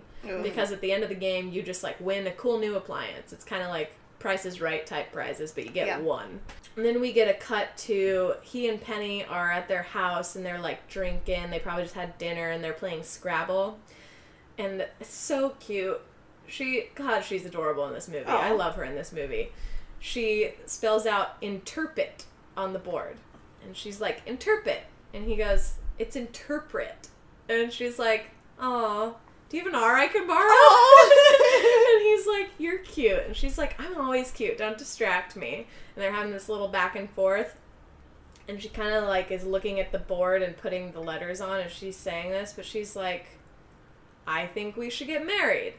And he looks a little taken aback. And she's kind of trying to approach it in a nice way. But she's like, you know, we spent all this time together and we're really happy and we've been messing around for a long time and like, and I'm nothing like your mother and like, and then he gets really put off by that. And he's like, what the fuck is that supposed to mean? And he's super harsh with her, and just the way that he starts to speak to her in comparison to how cute they were being a second ago. And I just started thinking like, all three of us, because we've been friends for so long, like, we have all definitely had at least one guy that we've dated who is just like this, where it's like, the way that they say things, you're just like, you're not a good person. So he's gaslighting her? Yes. Yeah. And he's just making her feel so bad, like, how dare you bring that up? That's not right of you to do that. Yeah. And, like, why would you say that about my mom? Like, kind of making it like we were having a good time and you ruined it. Like, he doesn't say that, but that's how it feels. You asked for marriage, now I'm upset. Now I'm upset. And now your feelings don't matter, and she's trying to fix it. It's very also reminiscent of, like, in Midsummer when they're having the argument about him leaving. Yeah. And it's just super sad, and then he's like, I need to fucking drink, and he leaves. Yeah, so it's really sad, and then he leaves, and he's going to some bar. At the same time, it's like, then we start to see things from his point of view, because now we're just with him, and he is our protagonist, and he's like, I couldn't breathe in there, like, I gotta get out of here. It's like, I'm still not on your side, but it's like, especially because now she's up there just wishing she hadn't said anything, but there's nothing wrong with what she just said, and she doesn't even have you there. Like, she feels like it's her fault that you left, and he doesn't know what to do. I just felt very much in this moment that we've just started to get enough glimpses about him where even though you're still rooting for him, it feels kind of like how it felt to watch Fosse Verdon, where you're like, man, you're starting to show me too many qualities about you that are dislikable. Like, what about you is redeemable? The fact that you're Sam Rockwell. The fact that you're played by Sam Rockwell. Anyway, yeah, he goes to the bar. That's all over now. The year's now 1970, and he has decided to take on a new mission. So the mission is going to be in West Berlin, Germany, and we get this hilarious scene of this couple winning the dating game, and they're like, you're going to West Berlin, Germany, and they're bouncing around, they're so stoked, and then they go, wait, what? And then it cuts, and they're in the fucking snow in, like, huge-ass coats, and they're so upset. It's hilarious. Don't go near that wall over there. Yeah. Patricia's there again because she's like on all these missions with them. I don't really know what her job is, but she's always the girl with the files, and she gives people files. So she says, your next mission is to assassinate Hans Colbert, whoever the fuck that is. Hans Gruber? Yes, Hans Gruber. Stephen Colbert? How old would he have been in the 70s? You guys know who Rutger Hauer is, right? He just recently passed away. I don't know who that is. He was the guy in the original Hitcher, as the Hitcher. Okay. Or not, yeah, as the Hitcher. And then he was also... he's from... Blade Runner. Blade Runner, yeah, I did know that. He's the Tears in the Rain guy from Blade Runner. Yeah. But yeah, he just recently passed, and he's in this movie, which I thought was cool. He's like... He ends up kind of being Chuck Barris's partner on this mission. They hang out in the car for a long time, kind of doing a stakeout on this guy they're supposed to kill. Oh, this guy's name is Keeler. Rutger Hauer is playing Keeler. And he seems just kind of like, he thinks killing's really fun. Like, he just kills this guy on skis because he thought it was fun, and then he takes a picture with him. Like, isn't that funny? And then Chuck is like, alright, gotta go do my mission. And we have literally the swankiest music you've ever heard. It's like, wow, wow, wow, wow, wow, wow, like really slow. I'm doing like the Annihilation song. Not the same. I'm picturing the Annihilation song. Sure, let's picture that. I'm picturing fucking I got 5 on it from us. Neither, but yes. It's actually both played at equal volumes on top of each other. Which makes the perfect swank song. So, yeah, he's like, wow, wow, wow. He's waltzing up. This is all kind of vague, but there's like this group of men that kind of turns to look at him, and he's like, snap, maybe I'll turn around. Oh, what? I was just looking at this shop right here. I'm not coming to kill anyone or nothing. And then he looks back, and his getaway car with Keeler is gone. Oh. And he's like, oh, shit, something is awry. So he walks away really nonchalantly, but as soon as he hits that alleyway, he's booking it, because he doesn't know what's happening. All of a sudden, he's trapped. The door he thought he could go through the alleyway into another building, it's locked. And from every corner that he could possibly escape, dudes show up. And he gets knocked out with a gun. It's the fucking KGB. Yeah. Yeah. Now we have an interview with Jim Lang, the host of The Dating Game again. And he says Chuck would disappear for weeks at a time, and his secretary would just say, he's out of town. So he says, I don't know whether it's true or not. I couldn't say. Wow. And that's the halfway point. Ooh. Mm-hmm. I still feel very lied to. Yeah. Because it's like, is Chuck Barris involved in anything? Are we about to be beautiful-minded or something like that? I also just feel like I haven't learned anything new outside of my original predictions. Like, it's like not quite what I expected, but nothing further from what I did. Nothing super outlandish. Yeah. Yeah. It's like essentially what we said. He works for a game show, and also he's like sidelining as a CIA operative or something. Mm-hmm. So we know he lives because he lived long enough to write a book about it. Yep. He must have written that book after some years that the statute of limitations had passed. There's no way him and Drew stay together. I think when she shows up and he's broken, he tells her, get out, and he's like mean to her. I think he's gonna lose everything. Yeah, he's gonna be a broken man. The CIA is gonna turn on him completely. They're gonna maybe try and send someone to kill him, or they're just gonna take him so far away from the life that he's been living as this game show host that, like, he loses everything there, and he's like, fine, at least I got the CIA still, and they're like, you're bad, go away. Then, yeah, he's gonna lose her, too. He just seems like somebody who's never satiated. Never satisfied. And he lives a fairly exotic life, you know, in the television business with game shows and also, like, sidelining for, you know, secret missions and stuff like that. And none of the things that he should be contented with are satisfying to him, even though it's pretty great. You know, like, you seem to have, like, a pretty great significant other and money and excitement, and it's never enough. And I think he's going to lose it all and realize what he had was so good in the first place. I think it's going to end with him being a broken, destitute man, and he's going to write his way out of it. He's going to put that pen to paper and share the story, and then get recognition for that, but he's still sadly not that much of a household name. People... I'd never heard of Chuck Barris before, and yet I'd heard of, like, Dick Clark. Right, and I've heard, so, yeah, I would say my knowledge is, I know Dick Clark to a degree, like, not even really. Chuck Barris, the first thing I do is Chuck Berry. You're saying Chuck Berry wrong. The S is silent. Yeah, Berry. It's French. And that I've heard of all of those shows, but I never watched any of them. Yeah. Let's see. I have a couple questions that can get some more predictions out of you, too. How do you think the KGB found him and or why they captured him? Because he's not that good at his job. He's, you know, he's just a layman who they were like, you do this. You come and shove this thing up your butt and then go kill somebody.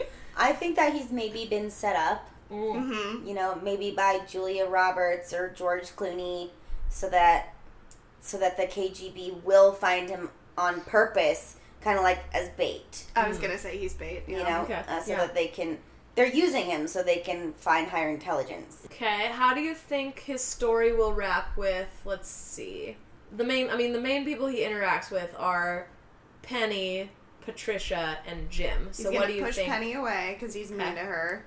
Patricia, she's gonna look at him and she's gonna say, "That's the CIA, baby," and then she's gonna like push him off a bridge.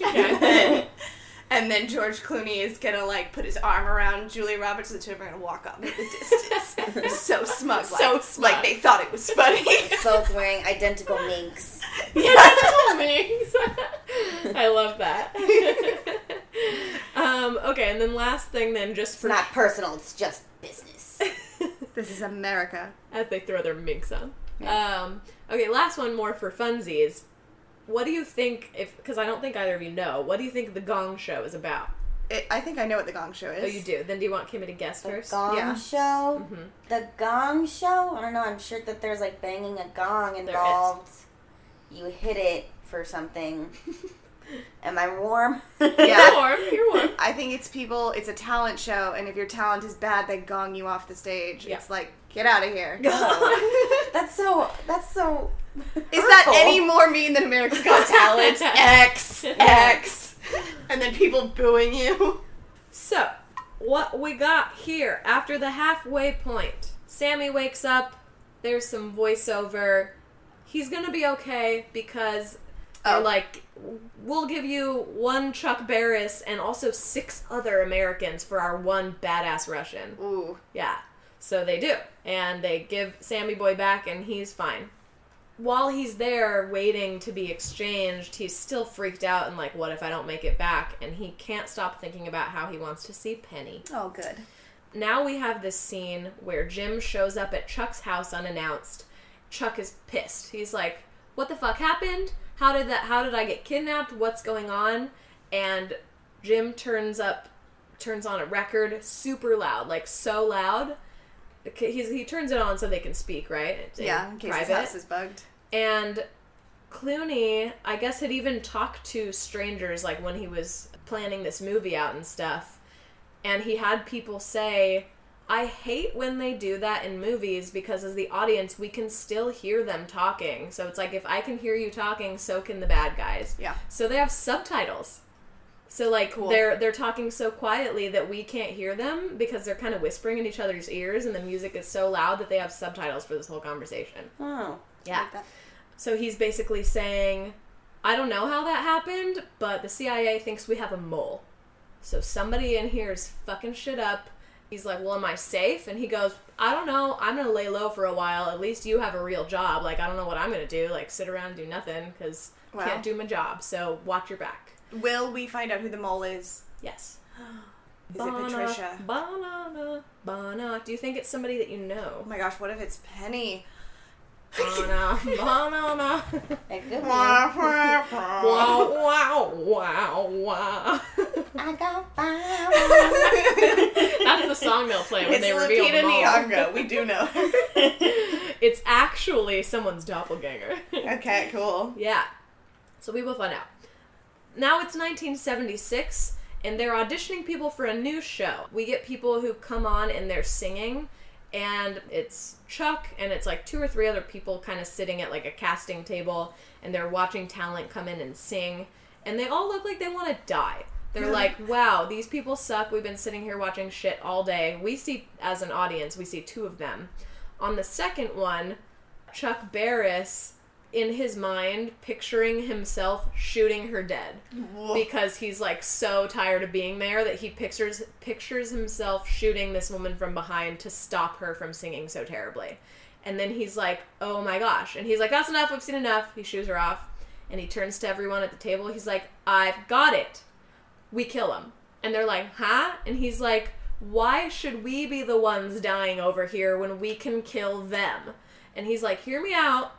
We'll only have bad acts, and everyone that comes on the show will be bad, and we will gong them when it's not fun anymore. When it's like so bad it's not even fun to watch. And that's when you get the gong. Okay.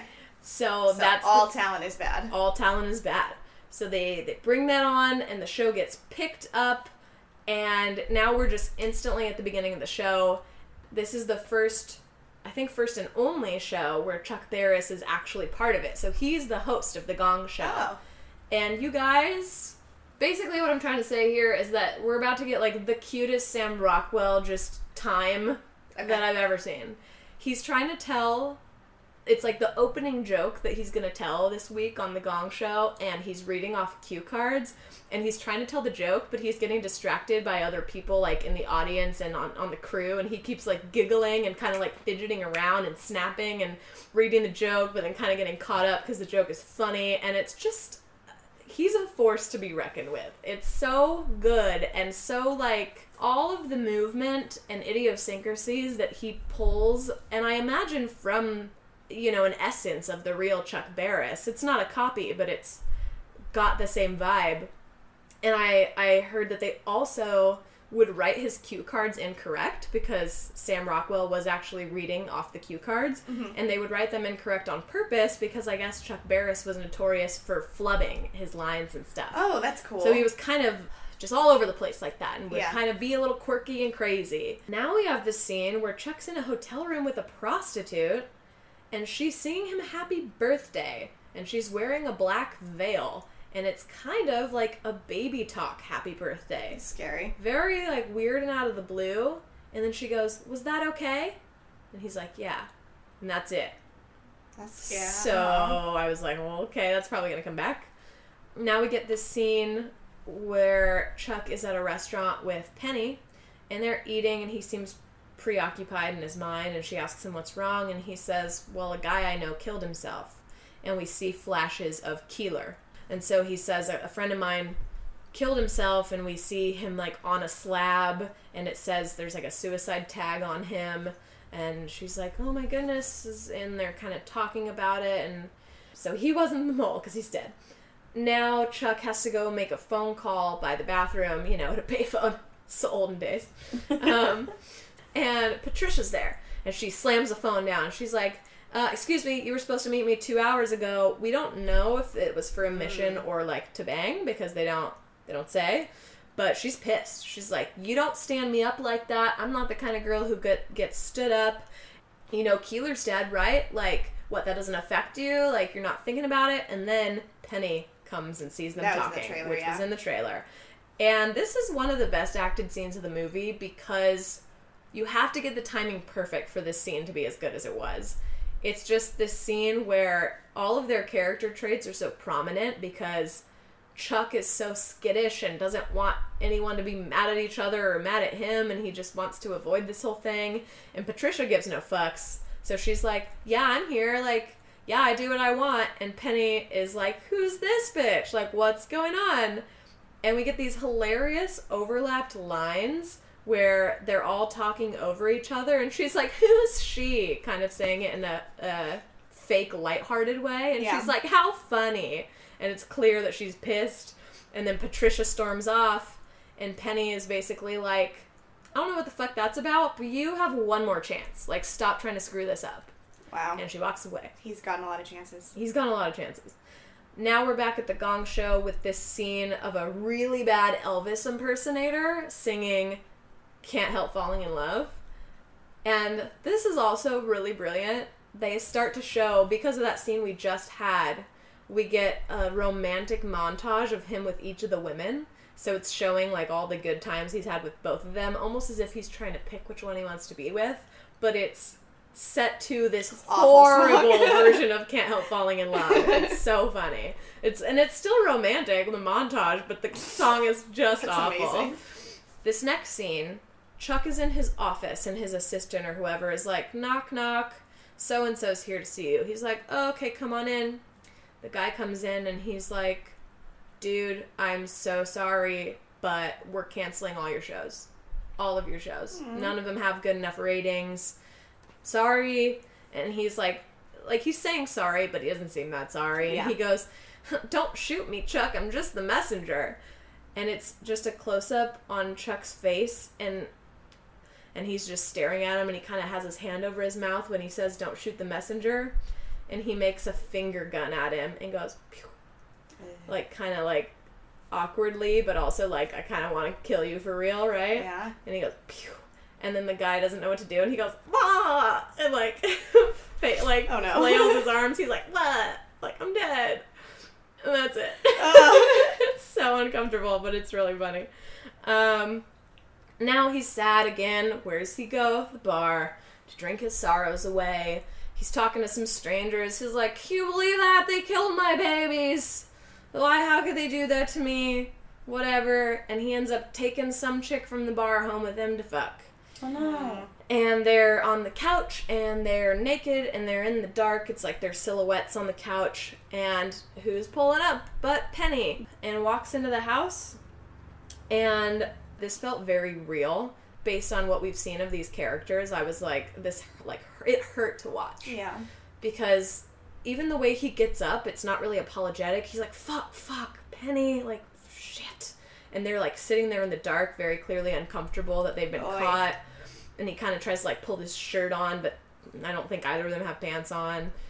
And she just kind of stands there, and she's like, you know, it's one thing for you to go elsewhere for your pussy needs, but to bring them back here to our house, like, our house. And she's not crying, like, it looks like she's going to, but she says everything really calm. It's because she's a tough CIA mole. And he's like, it's my house, Pen. And she's like, it's our house. Like, we picked it out together, and we decorated it together. And, like, she's like, I stayed here for 6 fucking hours waiting for a fucking plumber to come fix our bathroom. Like, it's our house. He doesn't say I'm sorry, but he says something else, and she just goes, you're such an asshole. And then she leaves. And then the next scene is she's back at her apartment or wherever, and he goes there to apologize. And when I was watching the behind-the-scenes stuff, they talked about how this was maybe the most important scene to film, because what I felt like when hearing them talk about filming this is that it was very similar to the line they were writing in I, Tonya, where it was like, you know these two shouldn't be together, and you know this is a really abusive relationship, but they needed to make that... They wanted you to still be on his side, even when you don't like him. So, like, that scene where he, like, hits her really hard and the audience is We like... talked about this, right. And then the next scene, what does he do? The Dove bars. He fills her freezer with Dove bars. And the audience, not forgives him, but they go, aww. I think it's because you forget. You're in Tanya's shoes then. Exactly. And that's what the point of it was. Exactly. That's what she felt like, and yeah. So that's what they're kind of doing here, where they're like, okay, with this scene... If we do it even slightly wrong, like, because what it is she's laying on top of him and he's, like, stroking her head and she's crying.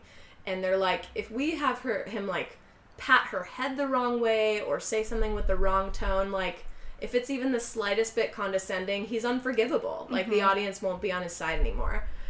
And this scene really got to me because, yes, it was, of course, very upsetting to see her crying, but... It was expected because she just walked in on that, and now she's at home and she's just crying about, like, do you even want me around? Like, why am I even here if you're going to be doing that? Like, do you like me at all? And he's stroking her head and he's like, of course I like you. I love you. And he says again, in my own way, which is a shitty thing to say, but to him that's, like, justified. And it's right around here that tears fall out of his face. And it was just so subtle. I didn't hear in his voice that I didn't think he was gonna cry. And I was just like, fuck. And then that got me. And then I started crying. I just didn't... It was just, like, so natural that it came out because she can't see him. He's not crying to make her feel pity on him. He just genuinely cares about this person and doesn't want this kind of a relationship, but also doesn't want to lose this person. And it was just really heartbreaking. And I think they did it really well. Now we're back at his house. I think he's there by himself, but maybe she's there. Who knows? He comes outside into the pool because he sees that Jim Bird is sitting on his diving board. So he's like, what the fuck are you doing here? And he comes outside and they're talking about who do you think the mole is. They're both kind of coy with each other, where you can tell they're trying to see if each other is the mole. You see that Chuck gets a little more confidence. He's like, I'm sorry, why are you always so vague with me? What the fuck is the profile that I fit? Supposedly. This doesn't quite explain it, but I guess a little bit. He more kind of uses this to be like, I know everything about you. And what he says is, you were supposed to be a twin, but your umbilical cord killed your sister, so your mom blamed you for that ever since. And until your little sister Phoebe was born, your mom raised you as a girl. Also, yeah. I'm sorry, what? Yep. He just says that, and then he's kind of like, huh?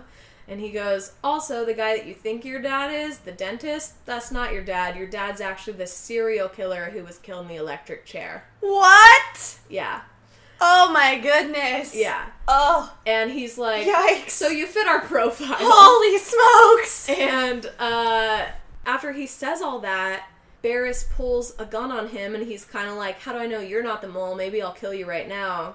And he's like, I think you can figure it out. Like, something vague like that. Like, you're smarter than that. And then Chuck looks down, and this whole time they've been talking, the pool has been slowly filling with more and more blood because it's dripping off of Jim's leg into the pool. So it's implied that he's been shot somewhere. So there's just a big cloud of blood in the pool, and that's the end of the scene. So it's not him either. I like that he's so extra he came to die at Chuck Barris' right? pool, though. Also, like, what if he didn't come outside and you were just like, TikTok? Right, and you wasted your dying breaths on Right. being like, I know your childhood trauma. When you could have been like, who's the mole? Not me. Now we have this part where not only has Barris discovered all this new information about himself that he didn't know, he's worried about dying at any minute because, you know, people are dropping like flies. Who's the mole? Who's gonna kill me? He's off stage for the Gong Show, and we now see the unknown comic show up for the first time in the movie, and he kind of sneaks up on him, and he freaks out, pulls a gun, and like points it at the unknown comic's head, and he's like, ah! And then Chuck puts it away, and he's like, sorry. And then he goes on stage, and it looks like he's about to freak out. He stumbles off stage. Like, a lot happens at once right now. So we get flashbacks where we see him, like, as a baby. Not a baby, but a toddler in a crib, and his mom picks him up, and he's wearing a girl dress. And she's like, oh, I love being a mommy. Like, you're gonna love being a mommy someday. And then we see this scene where she's singing Happy Birthday to him with the veil that we saw that prostitute wearing earlier.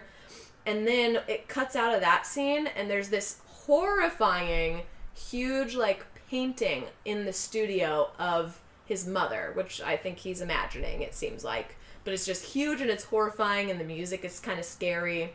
And then there's just, like, pictures going by that are, like, set pieces we've seen earlier in the film, so it's kind of like his entire past is flooding into his mind at once right now. And we realize that as everything is happening, it's actually, he never left the stage. He's just standing on stage not doing anything. It's like the show's over, but he's still on stage, and we get this like really uplifting, happy song. You guys wouldn't recognize it, I can't think of it right now, but it's like a popular song from that era. And it's playing, it's like really weirdly happy, but he's standing there kind of in the dark, and it's showing people clapping, yay, the Gong Show, and it's panning over all of them. But then as it pans back, everyone in the audience is dead and covered in blood. And he's just like on stage, but the lights aren't on anymore. It's like kind of blue lighting, and he's just crying. And that's it. That's the end of that scene. Okay. No, of the whole movie? Is that I have so many questions. No. And then it cuts to an interview with Dick Clark, and he goes, yeah, I really don't want to be this guy right now. Yeah, right? Doesn't that guy's life suck? So that all happens. Now, we're finally at that hotel part where he's butt-ass naked. And it's him on the floor. It's when Penny's at the door, and we get a voiceover of the apology note that he wrote her, which is why she's here. Mm-hmm. And in the note, he basically said, I'm not asking you to take me back. I just, like, can't live with myself knowing you don't forgive me. I'm sorry for everything. That's it. Then they don't really show what happens with her, but he decides, I need to get my shit in gear. And he goes and he shaves off all his facial hair, and he washes up, and he's like, all right, here we go. The first person he wants to go meet up with is Patricia. So it's like kind of insinuating that Penny must have turned him down, and he's like, guess I'll be with Patricia since Penny turned me down. And so they are at her, I don't know, seemingly her apartment. She's in Boston, and they're just like talking about what their life is going to be like together, and she wants to be with him. you know what? Like, your TV shows didn't work out. The CIA thing didn't work out. Like, how about we just live a normal life here in Boston, and that can be dope. And he's like, yeah, and they're looking out over the skyline of Boston together and stuff, and they're, like, drinking coffee, and it's really romantic. And he, like, gets up to go to the bathroom. It almost looks like he's having an allergic reaction. He's, like, sticking his tongue around in his mouth, like something's in his mouth. And then he starts fucking coughing really badly, and he falls to the fucking ground. And Trisha, and he's Knew like, it was Patricia. yeah, and he's fucking like convulsing, and she's like, oh man, like, shucks, guess the poison's kicking in. And she kind of has like this monologue about how she killed everyone, and she's like, should have gone and killed Jim myself, like, he almost didn't even die, stupid hitman or whatever. Yeah, and she's like, LOL, I fucking killed your ass, bitch. And she, like, drags him to the bathroom, and she's, like, shoving a suicide note in his hand, and he's, like, his fist is all, like, messed up, or his fingers are all, like, clenched weird because he's convulsing, and she's like, ha ha ha ha ha, and, like, walks down the hall, and then all of a sudden, Penny, she's like, holy shit, I've been poisoned. So Patricia is, like, coughing and stuff the way that he just was, and she kind of falls to the ground, and the camera, like, goes with her as she's, like, just fallen on her knees. And as the camera pans out, he's now standing up in the bathroom perfectly fine. Then we get a nice little flashback right here of what exactly went down. And I had to rewind it because I was a little bit confused even with, like, how this exactly worked out. So here's how it goes. She makes coffee for both of them. She puts the poison in one of the coffees, stirs it up, whatever. The one that she poisons, she puts a sugar cube on it so that she knows, this is the poison one, don't drink that, okay? Yeah. Then there's also a thing of milk, and she puts that in the middle. So it's the 2 coffee cups, the milk, sugar cubes on the poisoned one. When they go sit down, she puts it down. He has already figured out, probably in his, like, months in the hotel room that he was just, like, doing nothing. He, I don't know, discovered it. He knows she's going to try to kill him. And there's a part when they're looking out over the skyline where he, like, points and says, like, isn't that place beautiful? And as she's kind of leaning forward, he does this really smart thing where he moves the sugar cube over, meaning that would be, you know, that she would think that one's the poison cup. Yes. But he turns the milk so that she, in her brain, is going to think that all he did is rotate the tray. Yeah. Because since he moved the sugar cube and turned the milk backwards, it looks like he's, like, outsmarted her and turned the tray as if he, like, didn't notice the sugar cube. So when she sees, oh fuck, he turned the tray, she turns the tray all the way back around so that the one that she thinks is poisoned is on his side, and then she turns the milk and switches the cube so that she thinks she's outsmarted him. But really, he outsmarted her. That is some serious cat and mouse. Very much. And the way that she got him... The dance of the sugar cubes.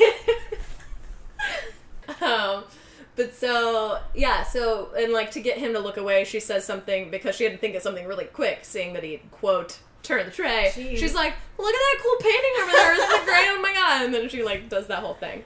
Anyway, yeah, so she fucked herself, and she drank the poison, and she dies, and it's amazing. Yeah. After her death, he returns home and begins writing his autobiography. This is called, as we know, Confessions of a Dangerous Mind. As he finishes the script, he gets up and does a little jig, because he's Sam, and he's always got to be dancing.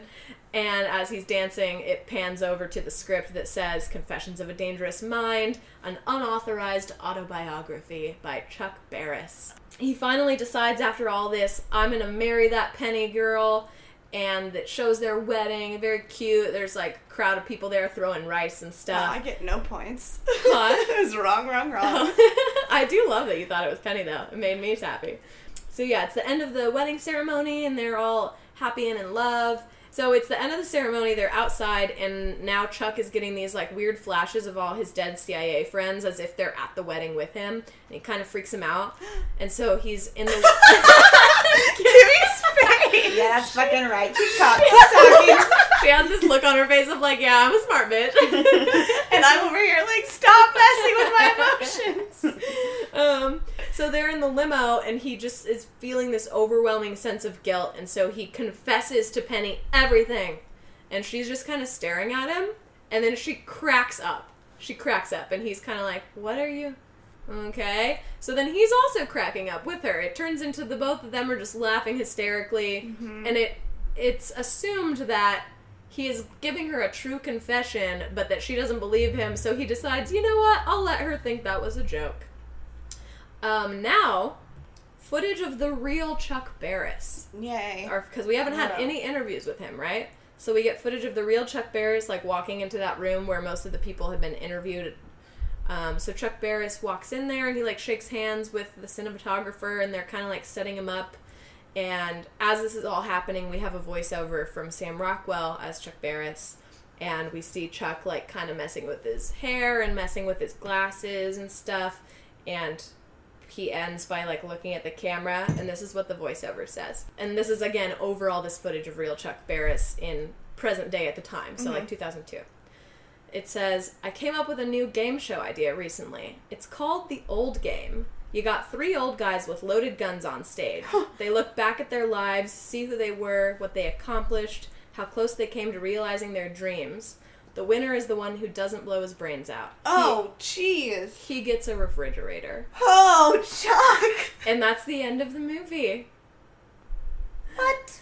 Mm-hmm. What does the real Chuck Barris say? Okay, so the thing that I wanted to talk to you guys about, that I said this just a little bit before the intermission because I thought it would spark you guys to talk about this particular thing, but since it didn't, I figured I would let it slide. If you saw the movie, I think you would probably be questioning it a lot more. We have no idea whether this is true or false. The whole movie? That he was in the CIA. Because, yeah, who do you ask? We don't know.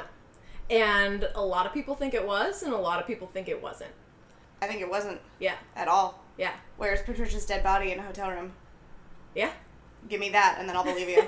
Give me any news report of, like, dead body found in Chuck Barris's pool, because, unfortunately, I think he's a very tortured soul, and I think he was a major alcoholic, and also I think he was given these weird excursions on the Newlywed Game, and so, yeah, he would disappear for weeks at a time, and he was just a bad boyfriend. Oh, yeah. And he could have just been, like, drinking. Right? In these countries, and people didn't know where he was. These people being like, he would disappear for weeks at a time. It's like, would he really be doing CIA stuff? And would you... But, you never know. You can't check. There is no knowing. I can't check. Yeah. And I love a good conspiracy theory. Yeah. But, yeah, like, that's why I said, like, are we going to be lied to? And none of this was true all along, and there was none of these characters. So, I have quite a bit of, not quite a bit, but like a decent amount of notes that I wrote down specifically because there's interesting things on both sides. The first that I'll say is that when Clooney signed on to do this film and he, you know, got the real people for the interviews and stuff, he didn't want to know if it was true or not. He went in with the mentality of, I don't want to know, and that's partially why they are so film noir feeling, because he wants them to feel fantastical, even if they were real.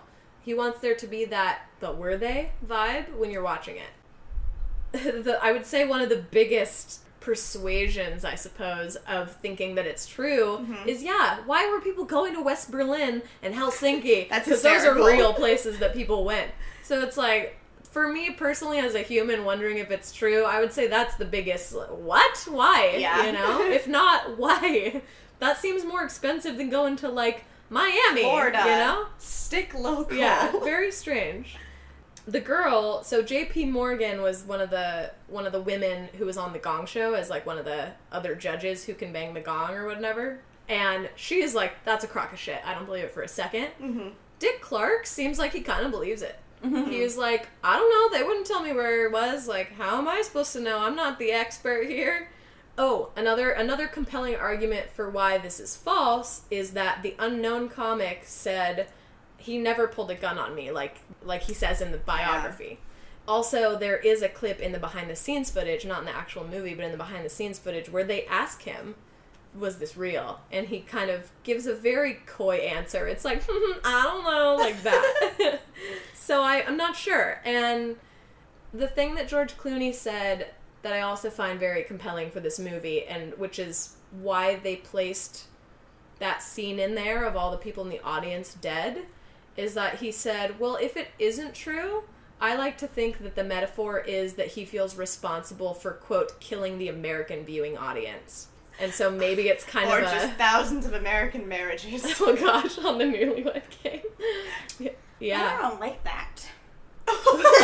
Which part? Yeah, which part? I said a lot. The whole he feels responsible for killing the American viewers. Well, that's also I don't think he ever said that, but it's like Chuck Barris? Yeah, he That's never just said an that. George interpretation. It's an interpretation. Yeah, okay. I don't respect it, but I understand that a little bit more than maybe that's.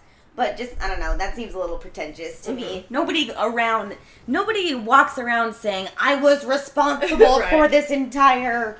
Yeah. You must be like a major narcissist. Well, I was going to say he kind of is. He seems like a major narcissist. To put this into, like, a context that maybe we can understand, and this might be more blown out of proportion, like, I don't know what I would think if 40 years from now Simon Cowell was like, actually...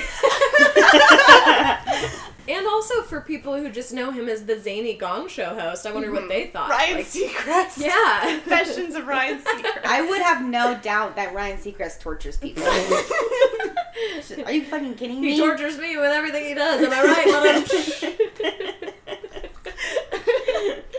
Just put him in a room and have like some crazy rock song playing, like it's already torturous. Yeah. Yeah. That's not from Annihilation. Ryan Seacrest is gonna waterboard you. Thanks. I know how to torture the American people. Yeah, anyway, does anyone have any comments before we do our ratings? I would like to comment on my rating, I think. Okay, perfect. Yeah. Ready? 3, 2, 1. Oh. Okay. Okay, cool. What is that? Is that the coffee? Oh, it's the coffee! Oh, clever. Yeah, I gave an 8 as my score, but then the circles within the 8s are coffee cups, and one has a sugar cube in it. I gave it a Clever. 7. I gave it a 9. I really like that. 79. Here we go. Kimmy, you start. You guys, I almost gave it lower. I gotta be honest, this movie was written by Charlie Kaufman, correct? I believe so. And, just having recently watched Synecdoche, I have a feeling of what this film kind of looks like, and it was just really hard for me to follow along with your explanation, like more than I've ever had any other trouble in an explanation that we've done. But because his, the way that he writes, and I'm sure the way that it's like pigeonholed to be directed is very disjointed in a way that's, supposed to enhance mood. Mm-hmm. And I don't know, I didn't connect with it very well, but I felt bad about giving it a higher score because I know that he's such a great writer, because I know that Sam Rockwell is such a good actor. I'm sure it's a far better movie than what I anticipate. Mm-hmm. So that's why I didn't give it a 6.5. Okay. The fact that they round out to an 8, doesn't make me mad at your 7. Yeah. Because an 8 seems fair to me as well. Okay. Yeah. So go 8. And as I gave it an 8, I am so eager to see this. More so probably than other movies I have been, because the direction sounds stunning. It's I'm really crazy. excited. Yeah. It kind of makes me feel like how, all we could say about Swiss Army Man was like, and then it's amazing, you won't believe. Right. Yeah. That's true. And so hearing these little flares of camera work and of style, I'm just very excited to see that done. Right. The only reason I gave it, not a 10 is because it's an early 2000s film. Mm-hmm. Who knows? And then because Chuck Barris doesn't seem like the most commendable person, it sounds like. I'm kind of afraid of him, and I'm kind of scared that he's gonna... Because I love Sam Rockwell too, but maybe I'll be able to separate that, because I think even with Fosse Verdon, I was like, you're bad, Fosse. Yeah. You're bad. I kind of feel like the making of Fosse Verdon has some similarities as far as how the story goes. You know what's really crazy, you guys, is in the behind the scenes stuff, they reference the movie All That Jazz often. What? Wow. And I'm looking into the future, see? Yeah. Wow. Just the flashbacks, and you figure stuff out about his childhood later on in the series. And True, yeah. that informs who he is. And there's fun in style the with Bob Fosse, or Yeah. Fosse There Verdon. is, yeah. Yeah, it's every episode you're getting a different flavor. A different musical. That stand-up episode where it's black and white, and he's doing stand-up about his life. About his trauma? Yeah, unlike any other episode that they showed. It was crazy. I feel like every chapter of this movie is another Skittle, Yeah. It's a whole pack of Skittles, and you don't know if you're going to get a yellow one. Another Skittle. New New idiom, folks. This movie is just another Skittle in the great tapestry of candy. No, the movie is the whole I know Skittle what you bag. meant. I think it's just so funny. Each scene is a new Skittle. I truly don't think of Skittles as being that different from one another. I'm tasting There's only like fruit. 5 colors. Another Skittle sounds like it can be used as both an insult and a compliment. Like, damn, that was just the next Skittle in the bag. But then you're like, You're that just was another Skittle. You're just another Skittle. I didn't mean it to be so. I just So fruit, I've known you but- so many years. I've never once seen you holding a bag of Skittles. I don't like Skittles. Or talking about how each one's different from the last. Well, I was gonna say M&Ms, but I was like, Those are all too the same. generic. Those don't even have flavors. I know. That's But do funny. Skittles have different They flavors? do. Yeah. What? Yeah. You guys know. Yes. Definitely a lot more so than M&M's. Each flavor is Skittle flavor. Well, that's what I'm saying, but yellow is different from purple. Yes, They are different. yes. All right. But if you eat a mouthful of like 7 different colors, that just tastes like Skittle. It's like Parks and Rec, where he's talking about his favorite foods, and he's like, I do this thing where I stick a Skittle between 2 Starbursts. Oh yeah. I call it like flavor sandwich or something. I didn't mean for us to talk that much, this much at length about Skittles Skittles. really brings out a similar flavor in the Starburst. It really brings out the lemon notes in the Starburst.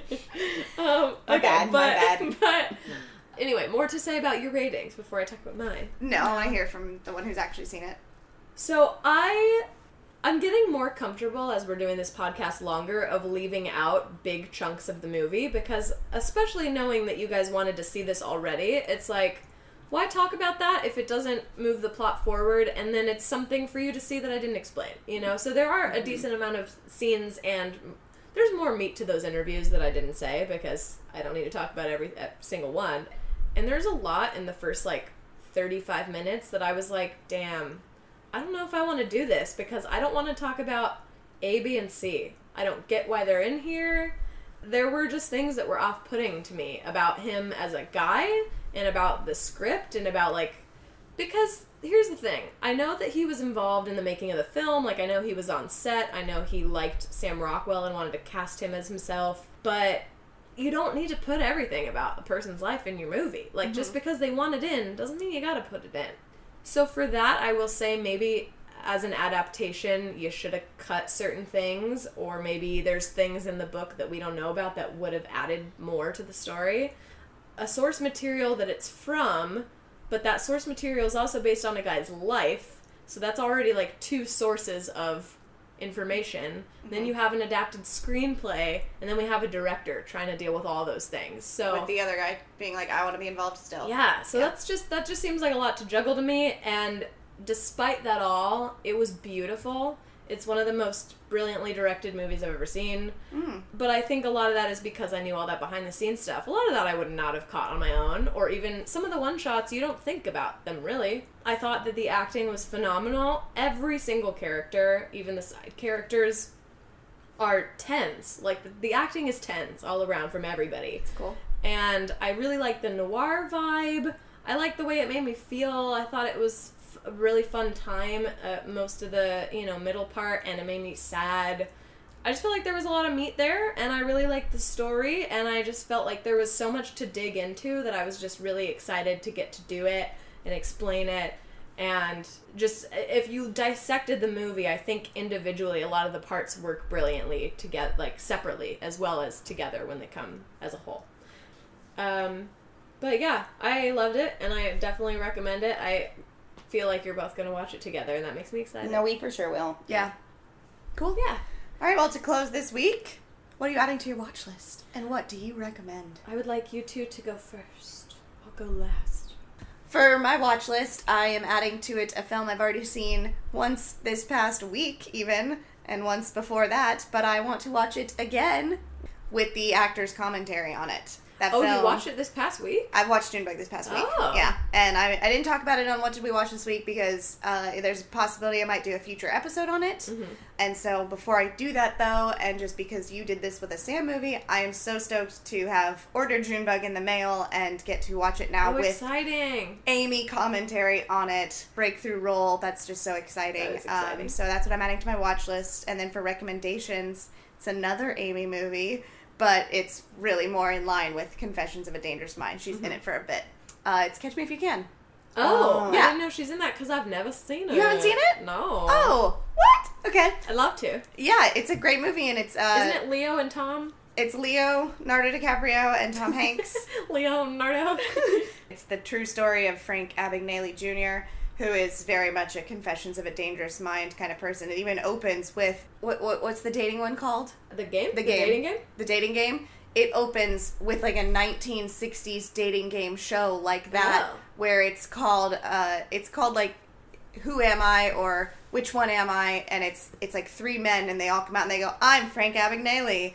And like one of them is Leo, and it's just like a fun way to start the movie of like which one of these young men did pull off these insane cons. Oh, cool. Because it's a true story about a con artist who began like at the age of 15. Wow. And just all the places it took him around the world, all the things he went through, and it's very Confessions of a Dangerous Mind, and Amy's in it. Cool. Yeah. Okay, so Yes. for my watch list, I would like to add Magnolia. It's a Paul Thomas Anderson Oh. film with Tom Cruise and Philip Seymour Hoffman and Julianne Moore. It's another recommendation from my boss, and since I kicked one of those off the list, I just gotta add another one. Nice. I've seen clips from it. I don't really know how I feel about it, but can't knock it till I've tried it, I guess. He loves PTA, right? It's his favorite. Okay. His favorite person, And yeah. PTA loves PSH. Yes. Philip Seymour Hoffman. Oh, hello. And for my recommendation, I would like to say The Aviator. Because, I don't know, we referenced Howard Hughes earlier, and Twice tonight. and I just think it was the movie that Leo should have won the Oscar for. I know he's up against some, like, really crazy people that year, but over The Revenant by tenfold. Like, So then I realized I forgot to say this at the beginning of the podcast, so I might as well say it now. So both of my things for this week are going to be Sam things. Partially coincidence, actually, because I just finished reading Choke by Chuck Palahniuk, and I've never read it before, but Kimmy and I did watch the movie a couple Yes. years ago. I watched it because it's Chuck and because it's Sam, but now that I've read the book, I feel like a lot is different, but maybe I just don't remember as much about the movie as I thought. And, you know, why not watch it again? Because I love both of those guys, and it's fresh in my brain, so I want to watch it, like, soon. But, yeah, I want to rewatch that. And then on my recommendation, what I wanted to say earlier that I forgot is that the whole reason that I decided I wanted to do a Sam movie and a passion project like this with the DVD commentary and everything is because Courtney had recommended that I see the movie Matchstick Men, and I happened to find it at this store for $2, so I bought it. And when I watched it, there was a really cool, like, mini documentary that was on the DVD, and I learned so much about the movie, and that movie was also really, really good. And I was sad that Courtney had seen it, because I was like, man, that would be a great one for me to do by myself. So I'm like, I'm going to find another one just like it. And that's what this is. So if you haven't seen Matchstick Men, highly recommend that. That's also a 9 for me. Well, catch us next week for an episode from the past. Yeah, it is. Yeah. Moving to the future. Yeah, it's a film about the future, but it's from the past. Almost like.